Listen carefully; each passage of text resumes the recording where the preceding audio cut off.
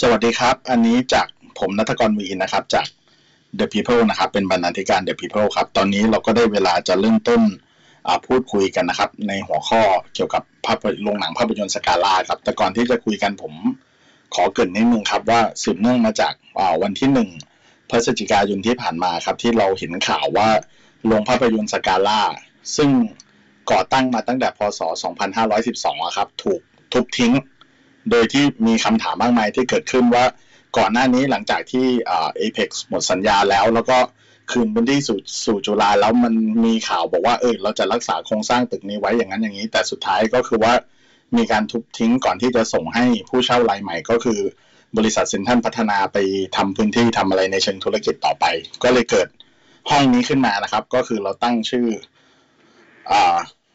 บทสนทนานี้ว่าห้อง The People Talk นะครับก็คือการจัดการพื้นที่ทางวัฒนธรรมและความทรงจำของสกาล่าครับแล้วก็จะมาพูดคุยเรื่องเหล่านี้กันโดยที่วันนี้มีคนพูดคุยกันอยู่3คนนะครับแต่ว่าตอนนี้เข้ามา2คนแล้วก็คือคนแรกก็คือพี่ต้นพันสิทธิ์ต่อสุวรรณครับผู้เขียนหนังสือการเมืองเรื่องสยามสแควร์นะครับสวัสดีครับพี่ต้นครับฮัลโหลพี่ต้นไม่ได้ยินเสียงครับพี่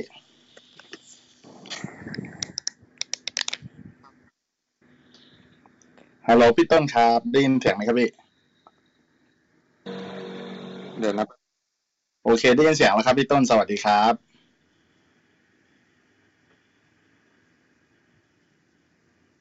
งั้นเดี๋ยวถ้าพี่ต้นเคลียร์ระบบเสียงเสร็จแล้วเดี๋ยวผมจะทักไปอีกทีนะครับพี่คนต่อมานะครับคือพี่ก้องฤทธิ์ดีครับก็เป็นรองผู้อำนวยการหอภาพยนตร์โอเคพี่ต้นได้ยินหรือยังขอโทษครับพี่ก้องพี่ต้นได้ยินหรือยังครับพี่ได้ยินแล้วครับโอเคครับโอเคครับผมครับสวัสดีครับพี่เดี๋ยวเราค่อยๆคุยกันแล้วต่อมาก็คือมีพี่ก้องฤทธิ์ดีนะครับเป็นผู้อำนวยการหอภาพยนตร์สวัสดีครับพี่ก้องสวัสดีครับสวัสดีครับสวัสดีครับแล้วเดี๋ยวจะมีน้องอีกคนหนึ่งเข้ามาซึ่งตอนนี้น้องเดินทางอยู่พอดีน้องเขามีธุระส่วนตัวด่วนก็เลยขอแจ้งว่าอาจจะเข้ามากลางสนทนานะครับก็คือน้องตูนครับนันทพัฒน์ยวสกุลครับน้องตูนเป็นอุปนายกฝ่ายกิจการภายนอกองค์การบริหารสโมสรนิสิตจุฬาลงกรณ์มหาวิทยาลัยนะครับตามที่เราเห็นข่าวแล้วผมอยากชวนเข้าเรื่องกันเลยเพราะว่าวันนี้น่าจะเข้มข้นนะครับแล้วเราจะมีการคุยกันสักประมาณชั่วโมงนึงแต่ว่าอีกครึ่งชั่วโมงสุดท้ายครับถ้ามันมีทางบ้านมีคำถามอะไรอยากให้ส่งมาในเมสเสจก็ส่งแจ้งมาหรือโยนประเด็นมาให้เราได้นะครับเดี๋ยวเราจะมาแลกเปลี่ยนกันนะครับ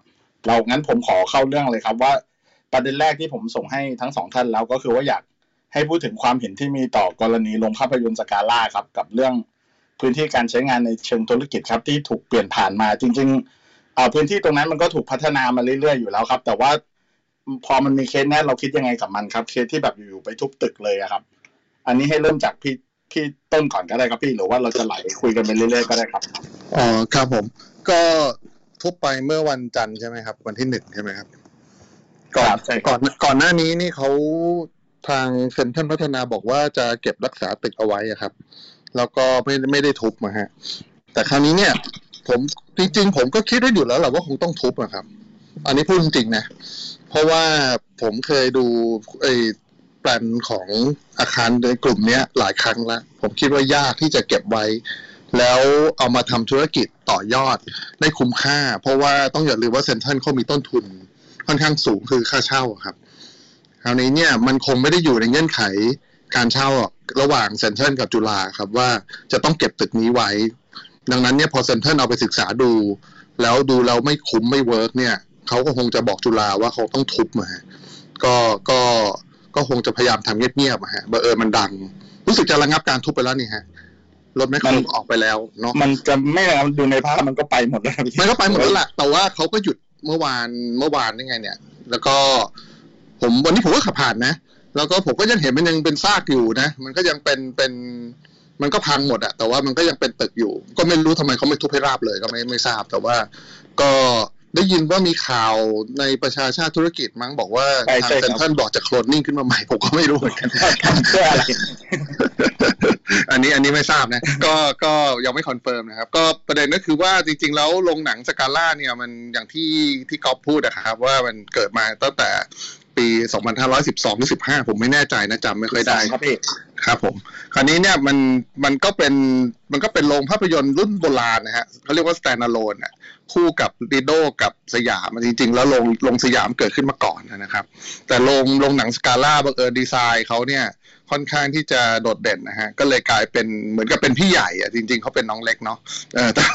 แล้วก็มีความแบบคือก็คงจะ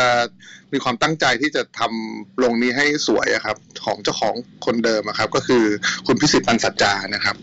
ก็อยู่คู่กับสยามมานานนะครับผมรู้สึกคือผมมาอยู่สยามมาตั้งแ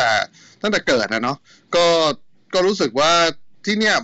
มันเป็นมัลติเพล็กซ์อะในยุคที่เราไม่เคยมีมัลติเพล็กซ์นะฮะหมายความว่าเราอยู่ที่สยามเราเลือกหนังได้3โรง3เรื่องพร้อมกันแล้วมีรอบเยอะที่สุดอะไรอย่างเงี้ยดีกว่าไปที่อื่นนะถ้าไปที่อื่นแล้วพลาดนี่ก็ต้องเดินทางไปจะต้องไปรออะไรเงี้ยใช้เวลานานแต่ที่เนี่ยน่าจะเวิร์คที่สุดนะฮะแล้วก็ผมคิดว่าที่คนมีความรู้สึกกันมากเนี่ยเพราะว่ามันอาจจะเป็นคนยุคผมก็ได้นะรุ่นใหม่ๆผมก็ไม่รู้เขารู้สึกว่านะแต่ว่ารุ่นผมเนี่ยผมคิดว่าการดูหนังนี่เป็นอีเวนต์พิเศษนะครับก็มันเป็นอีเวนต์ที่เป็นเมมโมรีของเราหลายๆโอกาสนะครับตั้งแต่เราเด็กๆแล้วพ่อแม่พาเราไปดูนะครับซึ่งส่วนตัวผมมีโอกาสนี้น้อยมากๆนะเพราะคุณพ่อคุณแม่ผมไม่ค่อยว่างครับแต่ว่าก็มีบ้างครับแล้วก็เคยมีสกาล่าอยู่ครั้งหนึ่งถ้าผมจำได้นะครับแล้วก็มีแมคเคนนาบ้างอะไรอย่างเงี้ยแต่ว่าอันนี้ก็คืออีเวนต์ตั้งแต่เล็กนะครับพอเราโตขึ้นมาเนี่ยเราก็เริ่มจะเป็นวัยรุ่นก็ไปดูกับเพื่อนอะไรอย่างเงี้ยนะครับแล้วก็จนกระทั่งจีบผู้หญิงอย่างเงี้ยแล้วก็จะต้องมีอีเวนต์ในการไปดูหนังกันแน่นอนใครจีบกันคนรุ่นผมนะ Gen X Gen Y เนี่ยนะครับก็คงจะเป็นอย่างเงี้ยครับเพราะฉะนั้นนี่ก็คงจะมีความรู้สึกร่วมกันเยอะก็เลยเป็นกระแสขึ้นมาวันหนึ่งหรือ2วันหรืออาจจะวันนี้อาจจะแผ่วลงไปแล้วก็ได้นะครับพรุ่งนี้อาจจะทุบต่อให้จบเลยก็ได้นะ ไม่ทราบเหมือนกันนะครับก็เกิดประมาณนี้ก่อนแล้วกันดีไหม ครับโอเคครับงั้นเดี๋ยวต่อที่พี่ก้องครับพี่คำถามเดียวกันเลยพี่แบบเห็นการทุบตึกอย่างเงี้ยเรามีความคิดเห็นต่อกรณีนี้ยังไงพี่ก็โอเคอันนี้ก็พูดในฐานะคนสังเกตการณ์อะไรทั่วไปนะก็เหมือนที่ทุกคนเป็นนะครับเราก็ ไปดูหนังสกาล่าเติบโตมาในชีวิตการดูหนังชีวิตการไปสยามอะไรเงี้ยมันก็เห็นกันอยู่ใช่ไหมฮะแล้วก็จริงๆรู้สึกว่าที่เขาทุบเนี่ยเขาทุบเมื่อวันอาทิตย์นะที่มีคนถ่ายรูปมาวันฮาโลวีนพอดีนะก็เป็นอะไรช่วงเวลาอันประจวบเหมาะหรือเปล่านะวันฮาโลวีนก็ทุบสกาล่ากันแล้วภาพที่ออกมามันก็ดูน่ากลัวนะการทำลายล้างอ่ะ มาเราจะสร้างอะไรสักอย่างต้องทำลายล้างก่อนนะมันพอเห็นภาพแล้วทุกคนก็คงจริงๆไม่อยากฟูมไฟเรื่องนี้มากนะพูดตรงๆนะครับแต่ว่าพอเห็นภาพแล้วก็อดไม่ไหวเหมือนกันว่าอู้ตายแล้วทำไมมันถึงเอาอะไรไปทุบเทิบรถบุกกันเข้าไปอะไรมันดูไม่ค่อยเจริญหูเจริญตาเท่าไหร่แล้วก็มันน่าเสียดายนะโดยเฉพาะตึกที่มันมีคุณค่าทางประวัติศาสตร์คำถามของป๊อปคืออะไรนะคือว่าคือรู้สึกยังไงใช่ไหมก็รู้สึกอย่างนี้ครับคือตอนแรกเนี่ยตั้งใจไว้แล้วว่าไม่อยากจะโรแมนติไซส์หรือไปฟูมไฟอะไรจนเกินไปนะแน่นอนเราก็รู้สึกไม่ดีกับสิ่งที่มันข่าวที่มันออกมาในรอบหลายๆปีใช่ไหมว่าจะถูกทุบบ้างอย่างงู้นอย่างนี้อะไรเงี้ยจนสกาล่าปิดเมื่อปีที่แล้วหอภาพยนตร์ก็ไปช่วยฉายหนังรอบปิดให้ฮะ3 วัน ช่วงเดือนกรกฎาคมเมื่อปีที่แล้วนะ3 วันสุดท้ายเราก็จัดโปรแกรมไปลงที่สกาล่าให้แต่ว่าพอมันผ่านไปเงี้ยเราก็คิดว่ามันก็คงถึงเวลามั้งหลายๆอย่างมันก็จากไปเฉลิมไทยวันนี้เราก็ยังไม่ค่อยพูดถึงกันแล้วเท่าไหร่โรงหนังอีกมากมายที่มันหรือตึกสวยๆอีกมากมายที่มันถูกทำลายไปเราก็ยังสุดท้ายถึงจุดนึงมันก็เขาเรียกว่าอะไรความโหยหาความนอสตาเจียอะไรเงี้ยมันก็มีวันหมดอายุของมันประมาณนึงเหมือนกันอะไรเงี้ยนะฮะอันนี้คือความตั้งใจนะเรื่องสกาล่าแต่ว่าพอมันเห็นภาพจริงๆก็ยอมรับว่ามันก็ก็สะอึกนิดนึงเหมือนกันว่าอู้ตายแล้วทำไมมันถึงมันเก็บไม่ได้หรอมันทำอย่างอื่นไม่ได้เลยหรอมันไม่มีช้อยส์อื่นเลยหรอมันไม่มีออปชั่นอื่นเลยหรอมันไม่มีเขาเรียกว่าอะไรอ่ะความครีเอทีฟในเชิงสถาปัตย์หรือในเชิงอินทีเรียหรือในเชิงโครงสร้างหรืออะไรก็ตามที่มันจะทำให้มันพออยู่ได้บ้างเลยหรือยังไงมันนี่คือทางเดียวเลยหรอคือเอารถบุกเข้าไปเอาค้อนทุบเลยอย่างนั้นหรือเปล่านะครับก็นั่นคือความรู้สึกที่เห็นภาพนะฮะแล้วก็ อย่างที่หลายๆคนว่านะครับคือใจลึกๆก็นึกอยู่แล้วว่าเขาคงทุบแหละคือข่าวที่มันออกมาในหลายปีนะฮะแล้วก็ท่าทีที่แสดงออกเนี่ยแม้แต่ตอนที่มีการพูดว่าไม่ทุบหรอกจะเก็บไว้เนี่ยใจในใจลึกๆก็คิดว่าจะเป็นไปได้หรอคือไอ้พลังทุนนิยมพลังอะไรแบบนี้มันยิ่งใหญ่เกินกว่าที่เราจะไปต่อกรหรือเปล่าอย่างเงี้ยนะครับเรื่องการพยายามที่จะเซฟสกาล่าเนี่ยมันมีมาหลายปีมากนะตั้งแต่ข่าวมันออกมาแรกๆ 6-7 ปีที่แล้วเนี่ยในหลายๆภาคส่วนด้วยนะครับหนังสือพิมพ์ก็เขียนก็มาโอ้โหพี่ก้องเขียนแต่ก่อนอยู่บางกอกโพสต์เนี่ยคือเขียนมาอย่างน้อยต้อง 7-8 ปีแล้วที่เขียนเรื่องสกาล่าเนี่ยหรือลีโดเนี่ยว่าอย่าไปทุบเลยต้องเก็บไว้อะไรอย่างเงี้ยฝั่งสถาปนิกหลายๆคนเขาก็พูดมาตั้งนานแล้วนะฮะมีการจัดสัมมนามีการจัดคุยมีอะไรคนถ่ายสารคดีเกี่ยวกับสกาล่าก็มีเนี่ยผมเห็นอยู่ในห้องนี้ก็มีนะนี่อะไรอย่างเงี้ยมันมีคนจำนวนมากที่คิดถึงสกาล่ามา 7-8 ปีแล้วตั้งแต่มันมีข่าวอาจจะเป็นเพราะด้วยหลายๆสาเหตุนะว่ามันเป็นที่ที่มีความทรงจำร่วมเยอะครับครับซาวด์แท็กประกอบพี่ก้องเข้าบรรยากาศมากเลยครับพี่โอ้ตายแล้วได้ยินขนาดนั้นดังไหมบ้างแซวครับพี่แซวรีเสียงหน่อย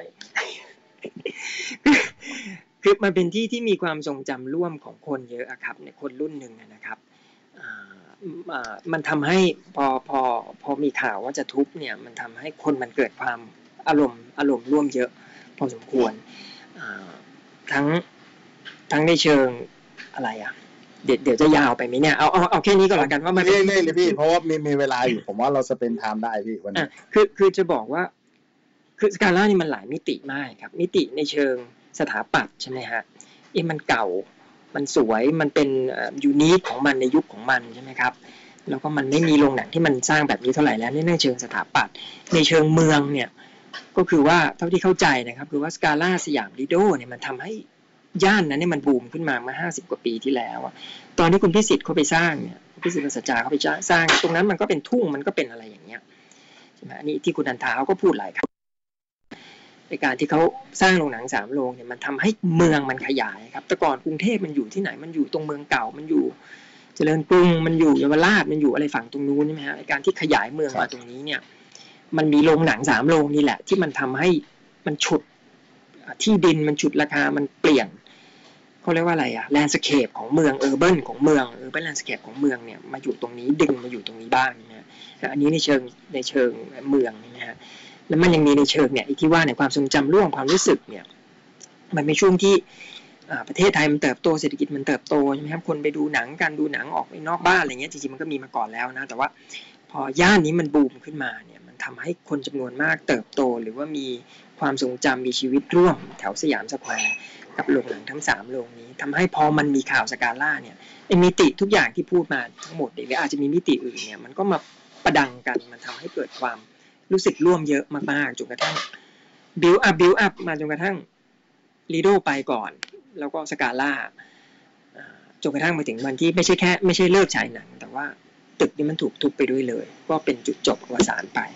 ครับก็ถ้าพูดรวมๆมันคือว่าตั้งใจไม่อยากจะไปโรแมนติกหรือฟูมไฟล์มากแต่สุดท้ายพอเห็นภาพก็รู้สึกว่าไม่น่าเลยครับประมาณนี้ก่อนครับอันนี้เกินเป็นออเดอร์กันก่อนเดี๋ยวจะค่อยถามหนักขึ้นเรื่อยๆพี่ก็ผมเพิ่มเติมจากพี่ก้องนิดนึงพอดีผมเพิ่งอ่านหนังสือของพี่ต้นเนาะการเมืองเรื่องสยามสแควร์พี่ต้นในนั้นเล่าว่าตอนประมาณปี2510ครับเช่าค่าเช่าที่ดินในการทำธุรกิจก็คือเขาเช่าเนาะก็คือคูหาละ 100,000 บาทต่อปีมั้งถ้าจำไม่ผิดแล้วก็พอมาปี2548คูหาละ12 ล้านนี่คือเมื่อประมาณ16 ปีที่แล้วแต่ปัจจุบันมันราคาเท่าไหร่พี่ต้นตอนนี้ไม่ทราบเลยครับเพราะว่า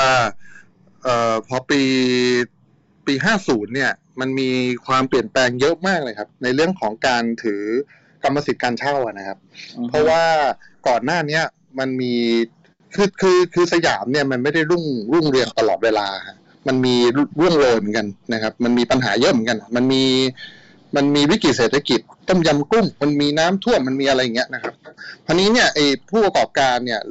รือคนเช่ารายแรกที่เช่ามาจากจุฬาเนี่ยเขาไม่ได้ประกอบธุรกิจแล้วประสบความสำเร็จทุกคนนะบางคนเขาก็ทำได้บ้างไม่ดีบ้างบางคนเขาก็แรกๆเขาอยู่อาศัยกันด้วยนะข้างบนเนี่ยเขาเป็นบ้านกันนะหลายคนเลย นะครับคราวนี้เนี่ยพอมันมี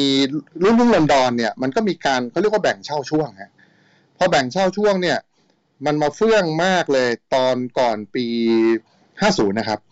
คือเช่าช่วงเยอะมากเพราะว่าหลังวิกฤตเศรษฐกิจเนี่ยตอนปีเท่าไหร่ล่ะปี4041นะครับมันมีการล้มหายตายจากเยอะมากแล้วมันมีการดัดแปลงอาคารเยอะจริงๆฮะเช่นบันไดต่อทะลุขึ้นไปข้างบนเลยตัดบันไดภายในออริจินอลเดิมทิ้งเพื่อที่จะตัดชั้น1กับชั้น2ออกจากกันอย่างเด็ดขาดอะไรอย่างเงี้ยนะครับมากมายโดยเฉพาะอย่างยิ่งแนวตึกแถวที่ติดกับโรงภาพยนตร์ทั้งสกาล่าและลิโดแล้วก็โรงหนังสยามด้วยนะฮะคือเขาสามารถจะ access เข้าอาคารพาณิชย์ชั้น2ได้โดยตรงจากทางเดินของโรงหนังได้นะครับก็มีการดัดแปลงอาคารกันเยอะเพราะฉะนั้นตอนนี้ค่าเช่าถ้าถามผมเนี่ยตอบยากแล้วตอนนี้จุฬาเนี่ยเซ็นเช่ากับผู้เช่าเหมือนจะแยกเป็นห้องๆเลยฮะเป็นส่วนย่อยๆแล้วก็มีเช่าทั้งคูหาก็ยังเป็นมีเหมือนกันเพราะฉะนั้นมันเปิดไปหมดมันก็ยังตอบยากครับแต่ว่าราคาก็ขึ้นแรงที่สุดในช่วงปี50หลังจากนั้นก็ขึ้นมาเรื่อยๆครับแล้วก็พีเรียดของการเช่าก็ลดลงเรื่อยๆด้วยนะครับเพราะว่ามีนโยบายในการเปลี่ยนแปลงตลอดเวลาเช่น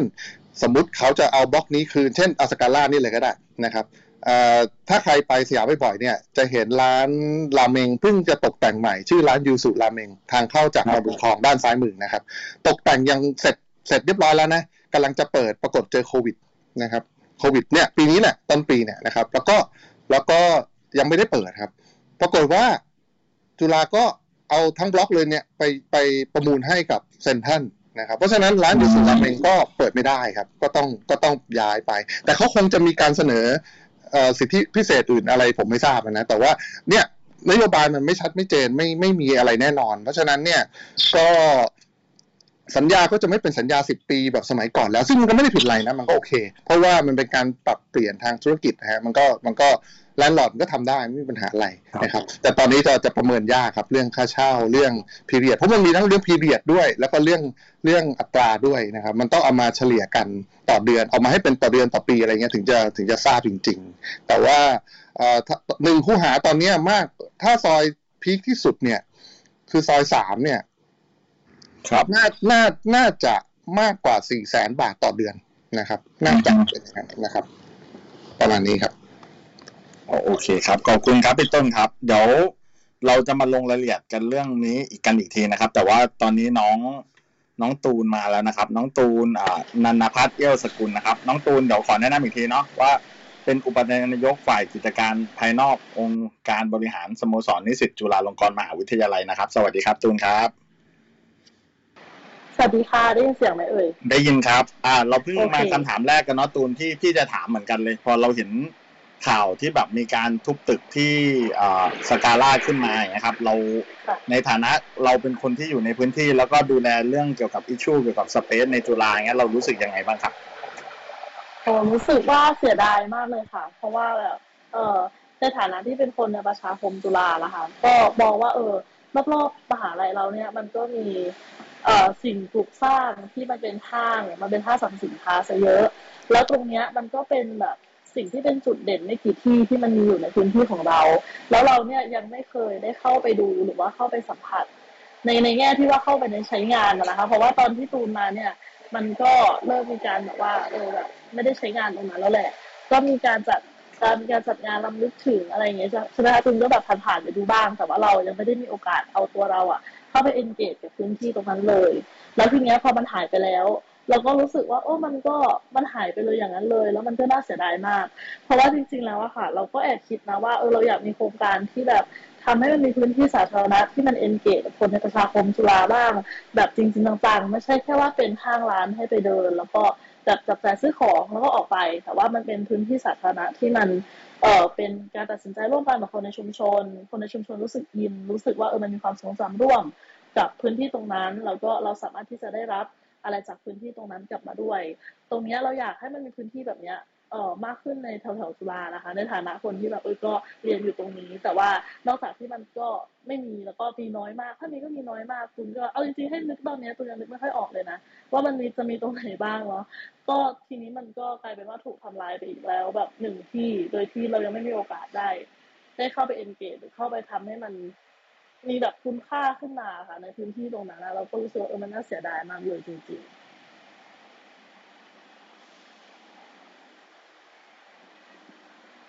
ค่ะประมาณนี้ได้ยินไหมได้ยินครับได้ยินครับเมื่อกี้ลืมเปิดไมค์โอเคครับเดี๋ยวจะมูฟไปที่คำถามต่อไปแต่เดี๋ยวขอเริ่มที่พี่ต้นก่อนก็ได้ครับก็คือว่าในฐานะที่แบบเหมือนกับพี่ต้นก็พยายามจะบอกว่าใน 40-50 ปีที่ผ่านมาก็เราก็วนเวียนอยู่จุฬาเนาะตั้งแต่แบบยุคที่แบบ MK ซุกี้ยังเป็นร้านเดี่ยวๆในสยามซอย3เลยอะไรประมาณเนี้ยแล้วพี่ต้นวนเวียนไปกินอยู่แถวนั้นอะไรอย่างเงี้ยเราจะพูดถึงเรื่องที่เรามองเห็นมานะครับอยากขอความเห็นกับเรื่องของจุฬากับการพัฒนาพื้นที่โดยรอบของมหาลัยนะครับว่าเอาที่สุดแล้วเนี่ยเรื่องทุนกับเรื่องงานเชิงวัฒนธรรมในพื้นที่ตรงนั้นมันทำงานหรือไปด้วยกันได้ไหมพี่มันเอาทุนอย่างเดียวแล้วครับไม่มีวัฒนธรรมอะไรทั้งสิ้นนะฮะชัดเจนมากชัดเจนมากครับอันนี้100%ฮะเอาหัวเป็นประกันได้เลยนะครับประเด็นนี้คือเอาทุนก็ยังโอเคนะแต่ผมตั้งคำถามมานานมากแล้วว่าทุนมันหายไปไหนหมดเพราะมันเยอะจริงๆนะครับแต่ว่าเอากลับมาที่สยามก่อนอย่าเพิ่งไปไกลเอาสกาล่าตรงนี้ก่อนคือสกาล่าเนี่ยถามทุกคนเสียดายฮะมันมีคนถามผมบอกว่า2ประเด็นนะฮะประเด็นแรกก็คือว่าสกาล่าเนี่ยมันเซฟได้ไหมเราเซฟตึกนี้ได้ไหมผมก็บอกว่าถ้าความรู้สึกผมนะมีทางเดียวที่จะเซฟได้คือจุฬาทำเองครับเพราะว่าจุฬาทำเองไม่มีต้นทุนนะครับที่ดินฟรีครับแต่ว่าเซ็นทรัลเนี่ยเราว่าเขาไม่ได้เพราะว่าเขามีต้นทุน 6,000 ล้านนะครับเพราะฉะนั้นเขาแบกรับตรงนี้ไม่ได้ฮะถ้าเราดูฟุตปรินท์ของอาคารโรงหนังสกาล่าเนี่ยมันใหญ่มากเลยนะสำหรับถ้าเทียบกับทั้งบล็อกนะมันใหญ่มากเพราะฉะนั้นเนี่ยในการที่จะออกแบบตึกที่มัน cover คุ้มค่าที่จะลงทุนทางธุรกิจเนี่ยนะครับโดยเฉพาะอย่างยิ่งอสังหาริมทรัพย์เนี่ยชั้น1กับชั้น2นี่เป็นชั้น1ด้วยซ้ำไปที่เป็นทำเลที่แบบ make money จริงๆฮะข้างบนเนี่ยจะเหนื่อยมากเลยแต่ว่าถ้าจุฬาทำเองนะฮะแบบสยามสแควร์วันแบบสยามสเคปหรืออะไรอย่างเงี้ยที่เขาลงทุนมีจุฬาในพื้นที่ทั้งหมดเนี่ยจุฬามีลงทุนอยู่บางตึกนะฮะแต่คงไม่ไปไล่ลงรายละเอียดนะฮะที่เห็นอยู่ติดกันก็มีสยามสแควร์วันกับสยามสเคปถ้าจุฬาลงทุนในสกาล่าจุฬาทำได้ฮะแล้วถามว่าเมื่อกี้น้องนิสิตเนี่ยบอกว่ายังไม่เคย engage กับตึกนี้เลยเนี่ยถ้าจุฬาลงทุนทำเองเนี่ยแล้วเอาพื้นที่บางส่วนเนี่ยมาเป็นพื้นที่สำหรับเพื่อวัฒนธรรมและการศึกษาอย่างที่ก๊อฟพูดมันก็มีความเป็นไปได้ฮะเพราะว่าส่วนที่เหลือเนี่ยถ้าเขาจะขึ้นสูงหรือจะทำเป็นโปรเจกต์อะไรเนี่ยอันนี้คือก็คงต้องคิดกันนะผมไม่ทราบผมไปคิดแทนเขาไม่ได้นะฮะนักลงทุนเขาก็ต้องคิดนะครับอันนี้ถ้าจุฬาเป็นนักลงทุนซึ่งตอนนี้จุฬาเนี่ยเป็นนักลงทุนเต็มตัวอยู่แล้วนะครับส่วนนักทรัพย์สินเนี่ยนะครับก็ต้องคิดว่าจะทำอะไรข้างบนจะเป็นโรงแรมจะเป็นอะไรแบบเกลือที่เขาทำกันก็อันนี้ก็แล้วแต่ไม่ทราบนะครับแต่ว่าเป็นทางเดียวเท่านั้นที่จะเซฟได้นะครับคราวนี้เป็นอีกประเด็นหนึ่งที่ผมได้รับคำถามมาเยอะเหมือนกันส่วนตัวนะก็คือว่าผมเนี่ยมาอะไรกับสกาล่านักหนาจะโรแมนติกอะไรกับสกาล่านักหนาทำไมไม่ไปเซฟสารดีกาถนนลาดเนินบ้างวะหรือเฉลิมไทยบ้างอะไรเงี้ยผมจะบอกว่าตึกพวกนั้นเนี่ยมันเป็นของส่วนตัวฮะนะครับ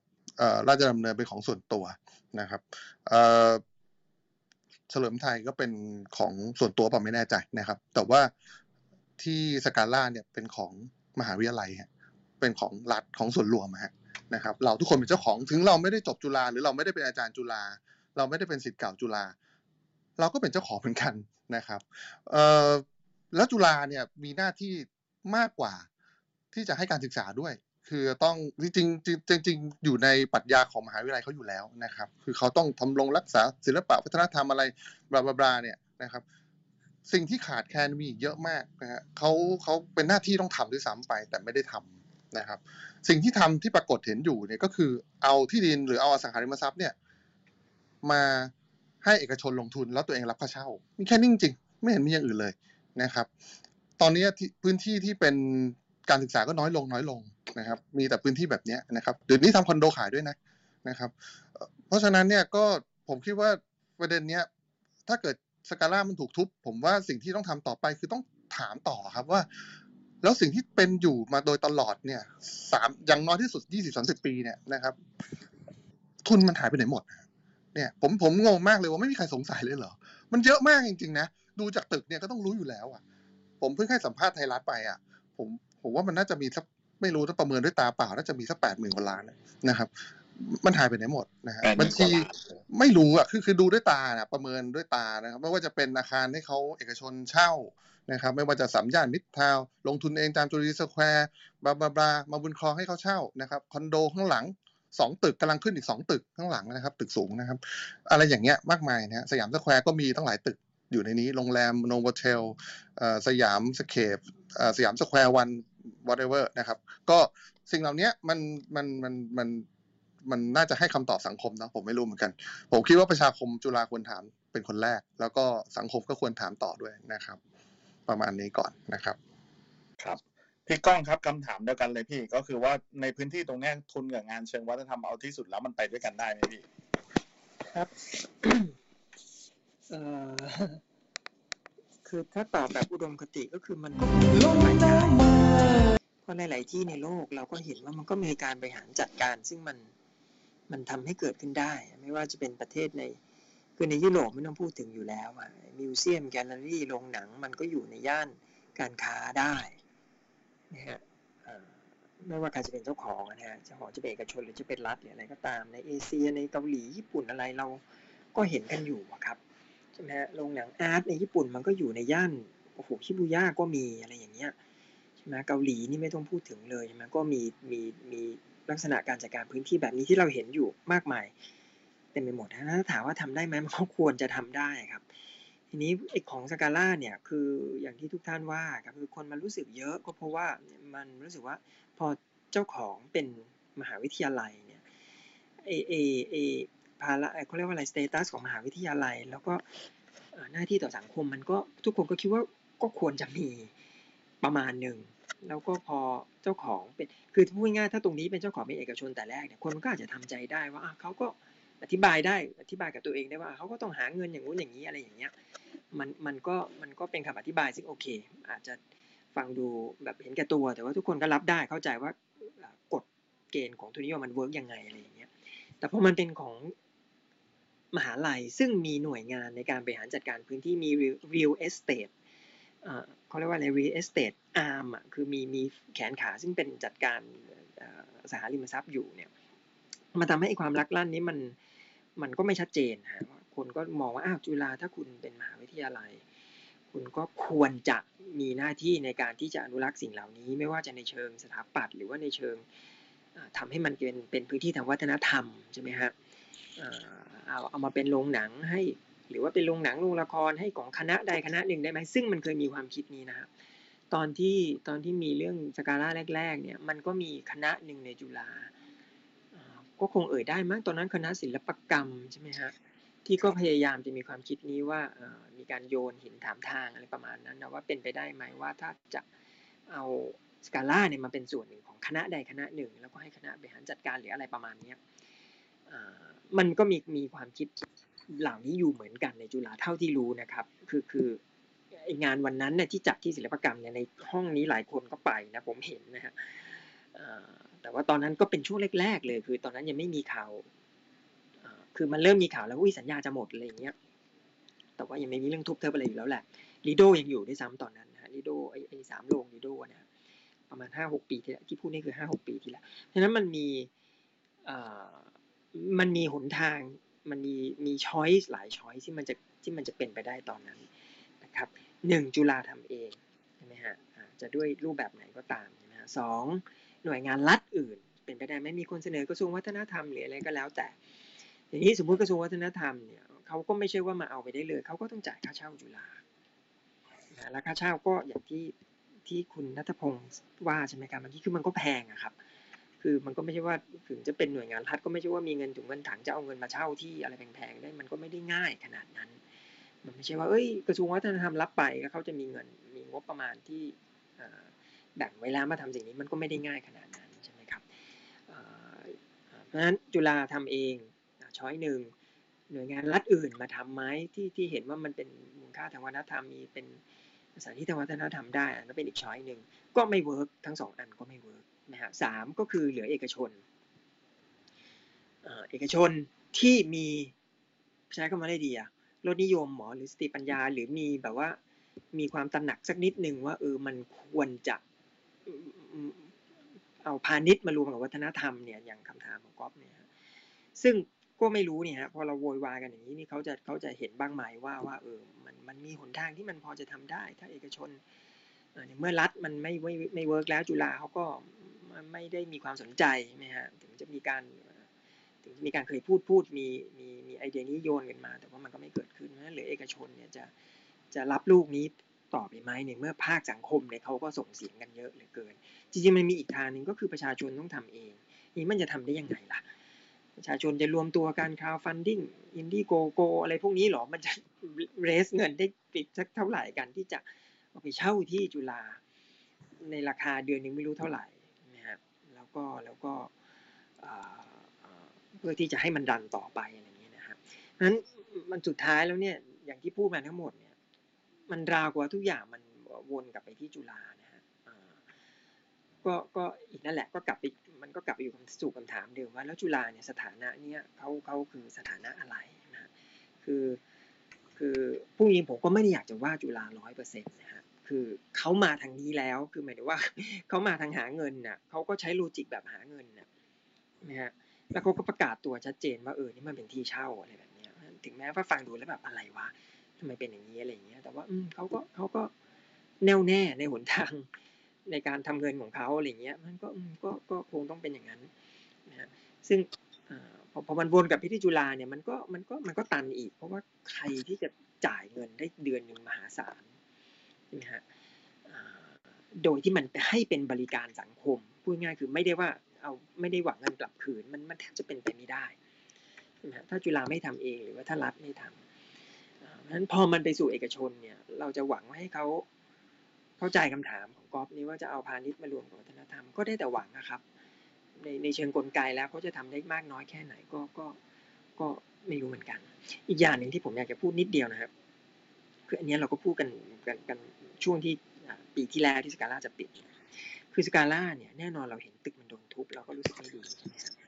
แต่ว่าคำว่าสกาล่าเนี่ยมันคืออะไรมันคือสถานที่ใช่แต่มันก็คือเมื่อกี้อย่างที่ทุกคนพูดมันเป็นความทรงจำมันเป็นสิ่งที่มันมีสถานะทาง psychology อะไรหรือ mental อะไรบางอย่างอยู่สกาล่าตอนที่เขายกหมดสัญญาเนี่ยนะครับ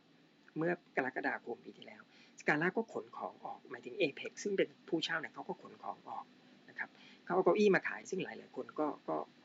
คงได้ซื้อไปนะฮะแอร์อะไรตู้เตอร์อะไรเขาก็เอาออกนะครับดังนั้นมันยังเป็นสกาล่าอยู่หรือเปล่าป้ายเขาก็เอาออกป้ายเขาก็ยกไปที่สวนนงนุชอะไรนะเพดานที่แต่งเขาก็เอาไปไว้ที่ใช่เพดานหรือแชนเดเลียซึ่งมันโอ้โหเป็นไอคอนของเขาเนี่ยไอโคมระยะของเขาเนี่ยเขาก็เอาออกนั้นสกาล่าถ้ามันไม่เหลือสิ่งเหล่านี้แล้วโอเคแน่นอนตึกมันยังอยู่จะบอกว่าจิตวิญญาณยังอยู่หรืออะไรก็ว่าไปนะแต่ว่าพอเอาของเหล่านี้ออกหมดเนี่ยมันก็เหลือแต่ตึกประมาณนึงเหมือนกันดังนั้นถ้าเราจะเซฟสกาล่าเนี่ยจริงๆมันควรจะเซฟตั้งแต่ตอนนู้นให้สิ่งเหล่านี้มันยังอยู่แล้วหาทางใช้ประโยชน์จากมันนะฮะจอยังอยู่เครื่องฉายยังอยู่อะไรที่นั่งยังอยู่ใช่ไหมครับเครื่องประดับอะไรยังอยู่หรืออยู่บ้างไม่ต้องอยู่หมดก็ได้อยู่บ้างใช่ไหมเขาอาจจะผู้เช่าเป็นสมบัติของเขาอาจจะเอากลับไปตกแต่งอะไรที่ของเขาก็โอเคก็แล้วแต่มาเป็นสมบัติของเขาแต่ว่าถ้าจะเซฟจริงๆมันต้องเซฟตั้งแต่ตอนนั้นว่าเฮ้ยมันต้องอยู่สักหน่อยนึงได้บอกว่าอะไรอย่างเงี้ยจะด้วยวิธีไหนก็แล้วแต่ด้วยวิธีไหนก็กลับไปเรื่องเดิมอีกนะว่าจะด้วยรัฐด้วยเอกชนอะไรแต่พอมาถึงตอนนี้เนี่ยมันเหลือแต่โรงเปล่าๆเนี่ยแล้วยิ่งตอนนี้ก็ไม่เหลือแล้วด้วยเนี่ยคือแม้แต่โครงสร้างหรือ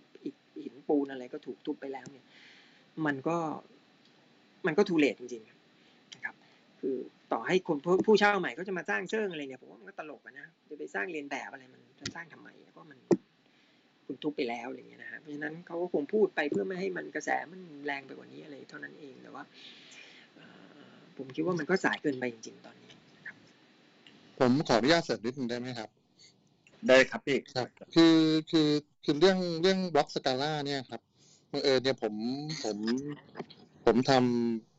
เก็บข้อมูลมาตั้งแต่ปี47นะครับผมเห็นแผนของสำนักงานทรัพย์สินจุฬาเนี่ยมาตั้งแต่ปี47-48แล้วครับว่าบล็อกสกาล่าเนี่ยจะทำเป็นโรงแรม4 ดาวครับ เห็นมานานแล้วนะฮะแล้วก็ผมคิดว่าตอนไอ้ช่วงที่ทางเอเปกเขาย้ายออกเนี่ยผมก็เห็นเหมือนกันนะดูในเน็ตแต่ผมไม่ได้เข้าไปยุ่งอะไรนะว่าคนไปว่าเขาเหมือนกันนะว่าถอดของไปหมดอย่างเงี้ยแล้วจะเป็นสกาล่าอยู่ได้ยังไงอะไรเงี้ยผมจะบอกผมจะไม่รู้แต่ผมก็ไม่มีสิทธิ์ที่จะไปพูดเลยนะแต่ว่าคือในฐานะที่คนที่อยู่ในที่เนี้ยเราเข้าใจเนเจอร์หรือธรรมชาติของสำนักงานทรัพย์สินจุฬาดีครับว่าเขาเนี่ยไล่บี้ผู้เช่ามาโดยตลอดแล้วฮะคราวนี้เนี่ยเขาก็บีบทุกทางนะครับเพื่อที่จะให้ได้เกิดการเปลี่ยนแปลงหรือเกิดผลประโยชน์งอกเงยสำหรับสำนักงานทรัพย์สินนะครับเพราะฉะนั้นเนี่ยเขาก็พอถึงจุดหนึ่งเนี่ยซึ่งมันดีลกันไม่จบเนี่ยครับมันก็ต้องย้ายออกครับไม่รู้จะทำยังไงเหมือนกันนะเป็นผมก็ต้องแต่ผมคิดว่าของเหล่านี้ทางคุณนันทาก็ไม่ได้อยากเอาไปหมดหรอกผมคิดว่าสมมุติว่ามันมีคนนึงเนี่ยที่มันมีจิตใจที่ดีไม่ได้แบบเห็นคุณค่าของความเป็นคนนะแล้วก็คุยกันอย่างมนุษย์นะเท่าเทียมนะครับแล้วไปคุยกับแกดีๆนะว่าเราจะฟื้นฟูเราจะสร้างสกาล่าให้เกิดใหม่เนี่ยผมขอซื้อ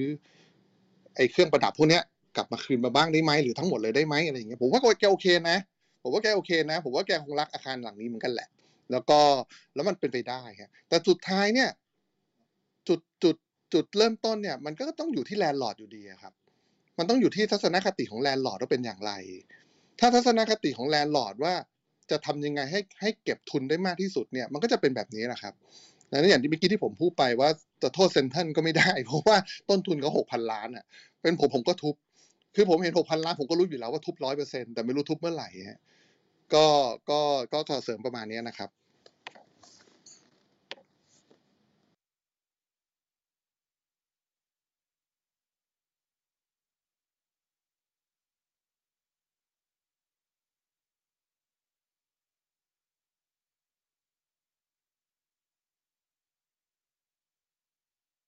ตายขอโทษทีพูดไปตั้งเยอะเมื่อกี้ผมปิดไมค์ครับขอโทษเมื่อกี้เหมือนจะถามตูนนะครับว่าในมุมมองคนที่อยู่ข้างในนะครับเรามองเห็นว่าทุนกับงานเชิงวัฒนธรรมสำหรับจุฬาแล้วเนี่ยมันไปด้วยกันได้ไหมครับค่ะก็สำหรับตูนเนาะคือตูนมองว่าจริงๆมันถ้าอยากท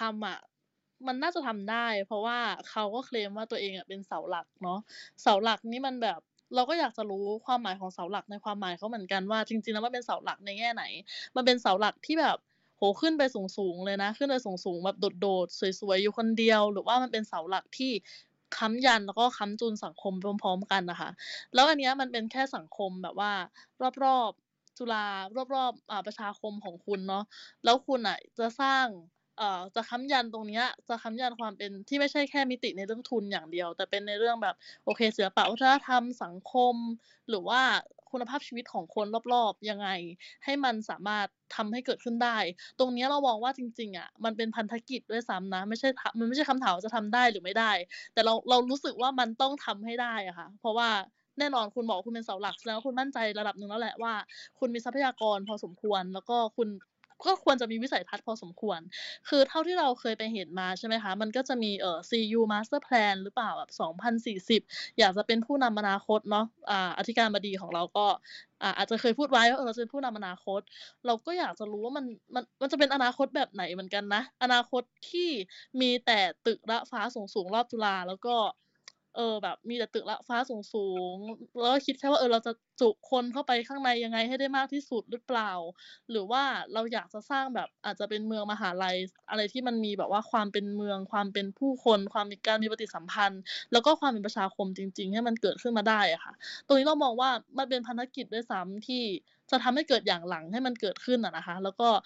คนที่มีมันน่าจะเป็นแบบวิสัยทัศน์ที่ควรจะมีจริงๆไม่ใช่แค่คิดในเชิงแบบว่าธุรกิจหรือว่าทุนกำไรอะไรอย่างงี้คือเรามองว่าจริงๆกำไรมันก็มองได้แล้วก็มีได้เพราะว่าโอเคคุณก็อ้างว่ามันเป็นการใช้ในเชิงการบริหารแต่เรามองว่ามันมีวิธีการสร้าง income แบบอื่นด้วยอีกไหม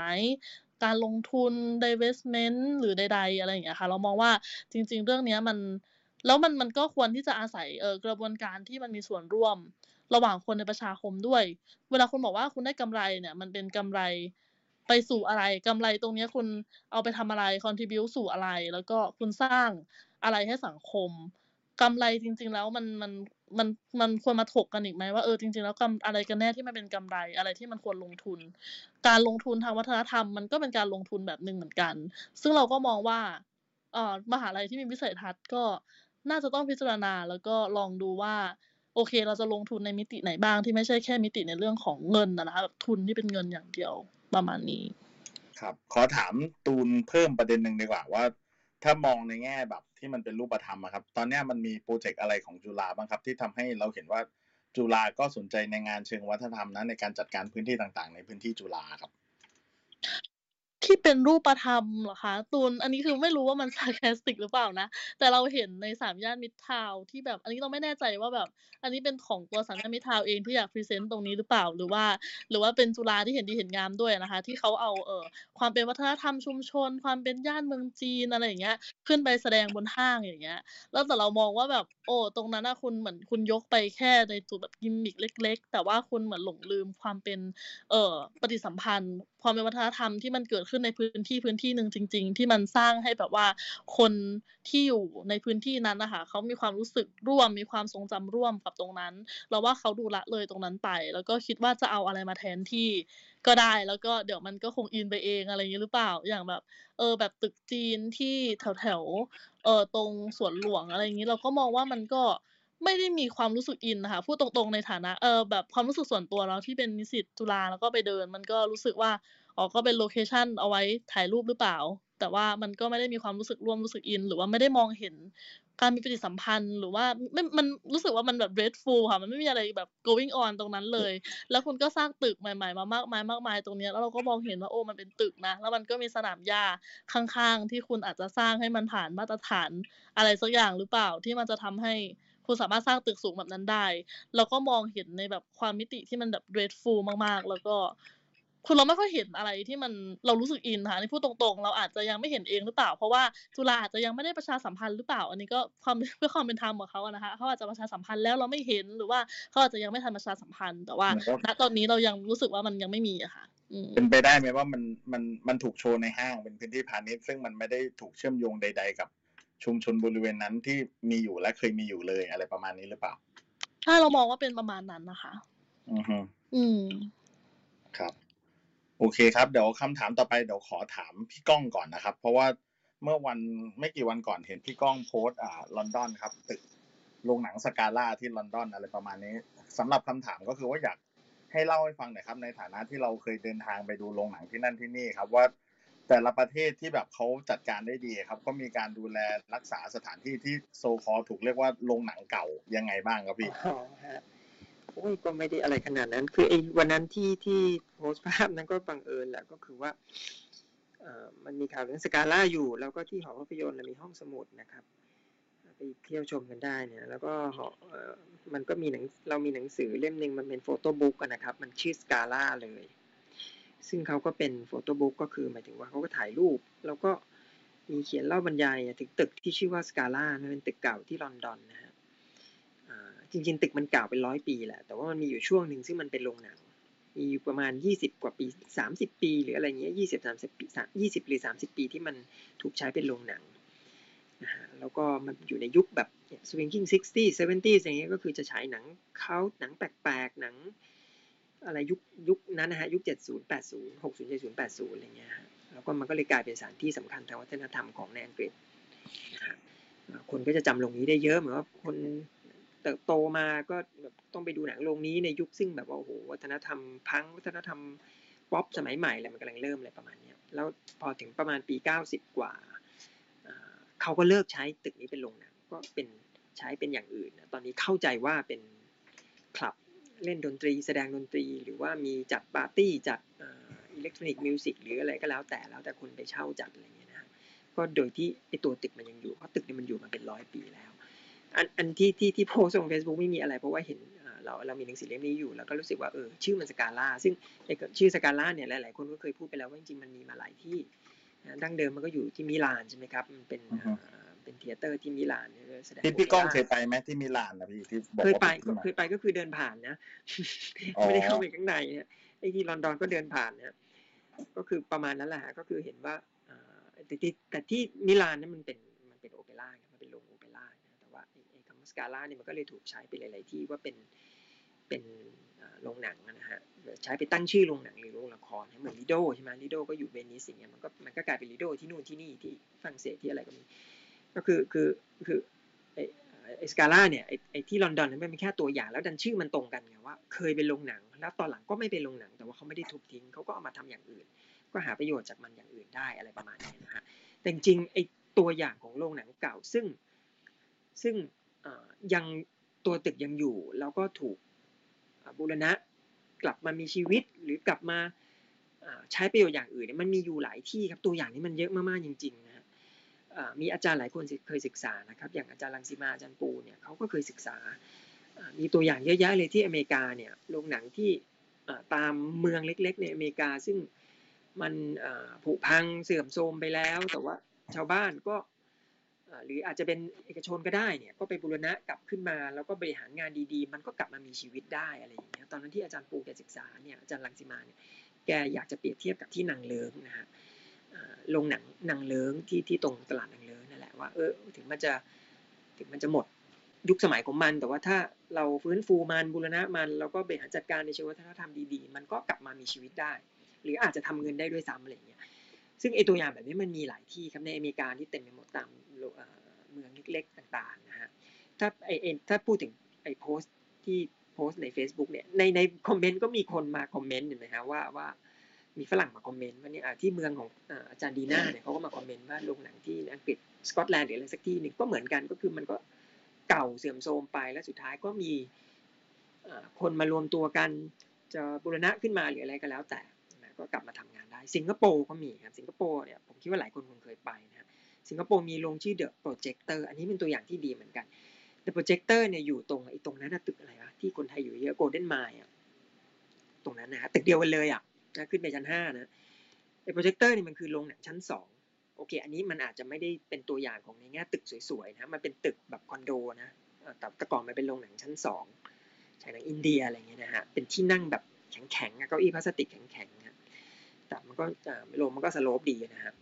แล้วก็เมื่อประมาณ 5-6 ปีที่แล้วเนี่ยก็กลุ่มสถาปนิกในสิงคโปร์เขาก็รวมตัวกันแล้วก็ไปเช่าไอ้โรงหนังอินเดียเนี่ยซึ่งมันก็ไม่มีใครใช้แล้วอะไรเงี้ยเหมือนกับว่ามันทุกคนลืมมันไปแล้วหรือว่ามันทุกคนก็ย้ายไปอยู่โรงมัลติเพล็กซ์ในห้างอะไรไปแล้วอะไรเงี้ยแล้วก็ทำเป็นโรงหนังอาร์ตนะครับเดอะโปรเจคเตอร์นะตอนนี้กลายเป็นว่าโอ้โหเดอะโปรเจคเตอร์นี่มีคนดูเยอะแยะเต็มไปหมดคนไปตาม Facebook Page เขาก็ได้เขาจะมีโฆษณาโปรแกรมอยู่แล้วก็เราก็เห็นว่าคนมันไปดูเยอะเนี่ยขนาดอันนั้นเนี่ยมันตึกมันไม่ได้มีมูลค่าทางจิตใจอะไรเท่าไหร่นะเพราะว่าตึกมันก็ไม่ได้เก่ามากแล้วก็มันก็ไม่ได้สวยงามอะไรมันก็เป็นตึกธรรมดาอะไรอย่างเงี้ยนะเห็นว่าโอเคมันจะมีเสน่ห์แบบฮิปเพราะว่ามันเป็นโรงหนังเก่ามันเป็นตึกเก่าๆดูแบบซอมซ่อนิดๆอะไรเงี้ยแต่ว่าพอมาตกแต่งให้มันเป็นสมัยใหม่มันก็ดูสวยดีแบบของมันอะไรเงี้ยนะฮะคือเพราะฉะนั้นตัวอย่างมันมีอยู่ทุกที่เต็มไปหมดแหละครับถ้ามันมีความมันมีเขาไม่พูดว่าอะไรมันมีความตั้งใจมี will ครับมีความมุ่งมั่นที่จะทำแล้วสกาล่าเนี่ยโอเคแน่นอนมันอาจจะมีปัญหาเรื่องความใหญ่การใหญ่มันก็สกาล่านี่นั่ง900-800 คนนะฮะแต่ก่อนมัน900นี่เขาไปเฉือนข้างหน้าออกมันจะเหลือประมาณ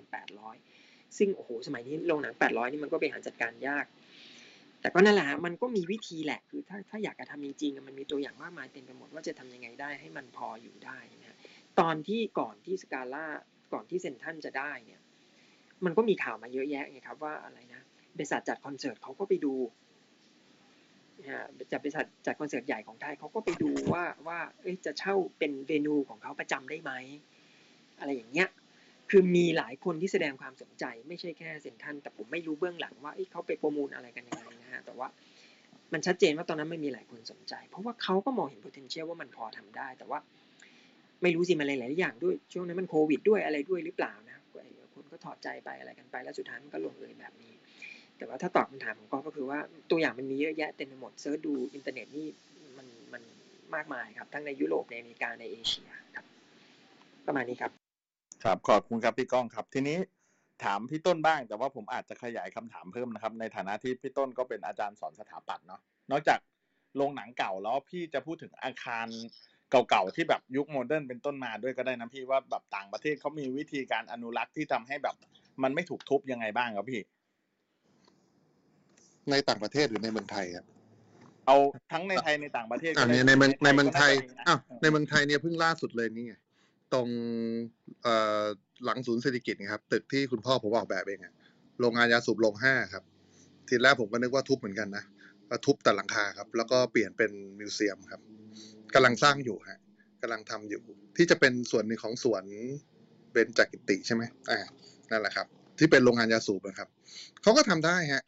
คือมันอยู่ที่ความตั้งใจอย่างที่คุณก้องบอกกันแหละว่าแลนด์ลอร์ดเขาอยากตั้งใจยังไงมันเขาแค่นั้นเองฮะแต่ผมคิดว่าจริงๆแล้วแลนด์ลอร์ดเขาก็มีวิวที่อยากจะทำอะไรแบบนี้เหมือนกันนะเพราะว่าอะไรรู้ไหมเพราะว่าโรงหนังลีโดอะครับตอนที่ทางเอเพ็กคืนอาคารให้อะครับเขาก็มีความคิดแบบนี้นะเขารู้สึกว่าเขาจะไปร่วมกับค่ายเพลง Love East อะไรสักอย่างนี่แหละพยายามไปจัดเป็นวัฒนธรรมวัยรุ่นเรื่องเกี่ยวกับดนตรีครับแล้วก็เอาพื้นที่มาปล่อยเช่าในเชิงร้านค้าอะไรประมาณนี้แต่ว่าผมรู้สึกว่าการออกแบบเนี่ยคือเขาไม่ได้ใช้ศักยภาพของบุคลากรในมหาวิทยาลัยมากพอคือเขาคิดเองทำเองหมดนะครับลองไปดูที่ลิโดตอนนี้ก็ได้ครับดูด้วยตาเปล่าก็รู้ว่าเจ๊งฮะเพราะว่าพื้นที่ขายก็ไม่พอมันก็ไม่น่าเดินไปเพราะมันล้างมันล้นไปหมดเลยมันไม่ใช่ล้างเดี๋ยวมันล้นไปหมดเลยนะแล้วไอ้แอคทิวิตี้เนี่ยมันไม่สามารถจัดได้7 วันนะครับคือมันคงจัดได้เสาร์อาทิตย์อะไรอย่างเงี้ยหรือศุกร์เสาร์อาทิตย์ประมาณเนี้ยแต่ว่ามันไม่สามารถจัดได้7 วันแต่คราวนี้เนี่ยพอมันไม่มีแอคทิวิตี้ไม่มีคอนเสิร์ตมินิคอนเสิร์ตอะไรเนี้ยมันก็เหงาแบบแย่ไปเลยอ่ะเพราะฉะนั้นเนี่ยผมคิดว่าจริงๆเนี่ย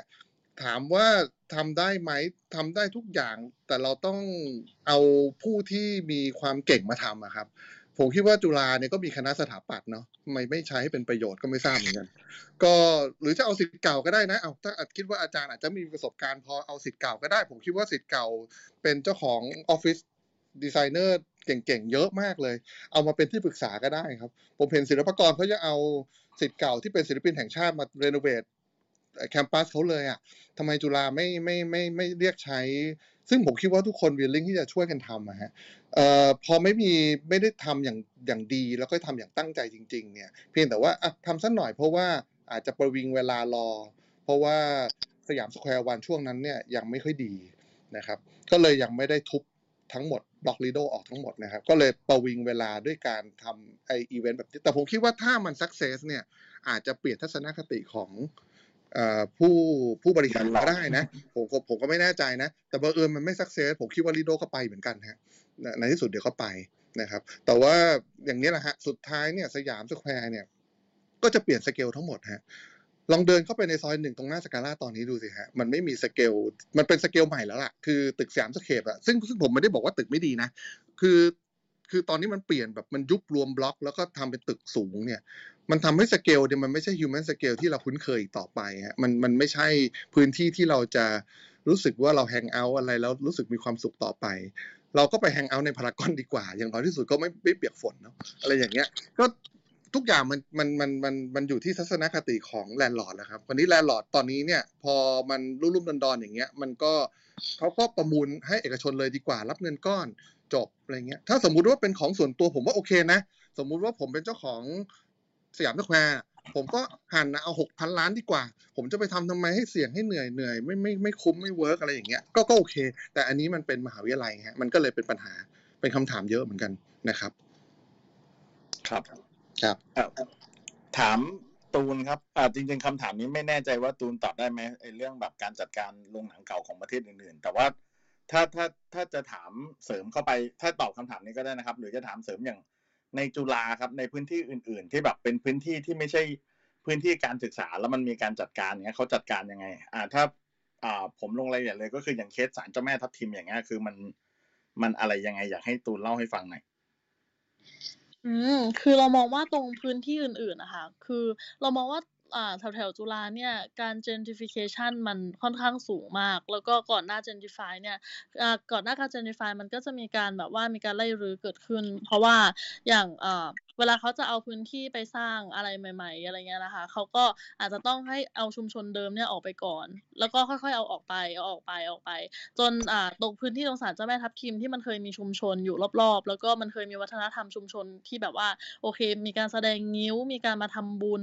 มีการแบบว่าคนเข้ามาแล้วก็สักการะเจ้าแม่อะไรอย่างเงี้ยค่ะมันก็ค่อยๆถูกยกออกไป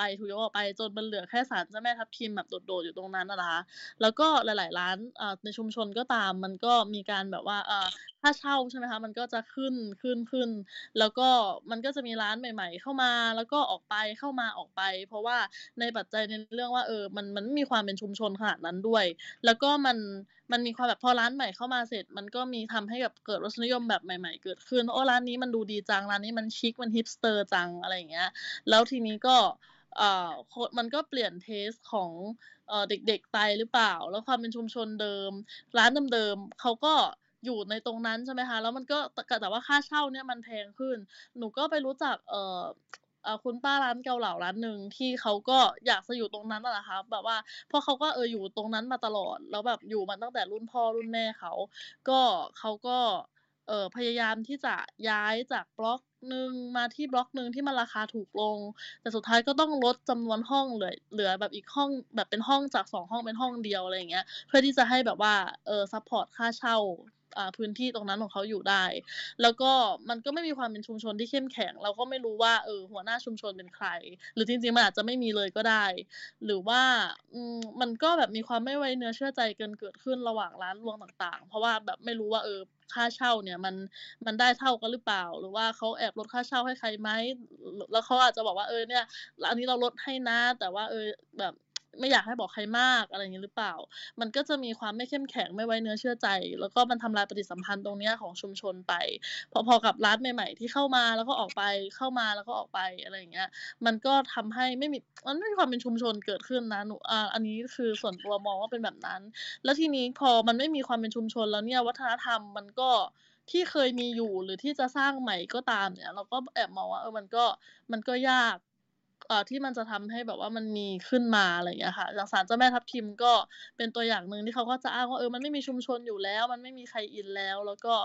ก็เดี๋ยวแต่ว่าเขาก็ compromise หรือเปล่าไม่รู้เรียกว่า compromise ไหมที่จะย้ายศาลเจ้าแม่ทับทิมไปในอีกที่หนึ่งแต่ว่าในตัวกระบวนการเนี่ยมันก็มีความไม่โปร่งใสแล้วก็ไม่มีความจริงใจอะนะคะเพราะว่าก็บอกว่าน่าจะออกแบบให้เหมือนเดิมแต่ว่าพอตัวแบบออกมาแล้วมันก็เป็นในอีกแบบหนึ่งที่มันไม่ได้เหมือนเดิมเท่าไรแล้วก็ในตามหลักที่เขาเชื่อถือกันที่เป็นแบบหลักฮวงอะไรนะแบบพื้นที่แบบฮวงซุยค่ะมันก็จะเป็นแบบว่า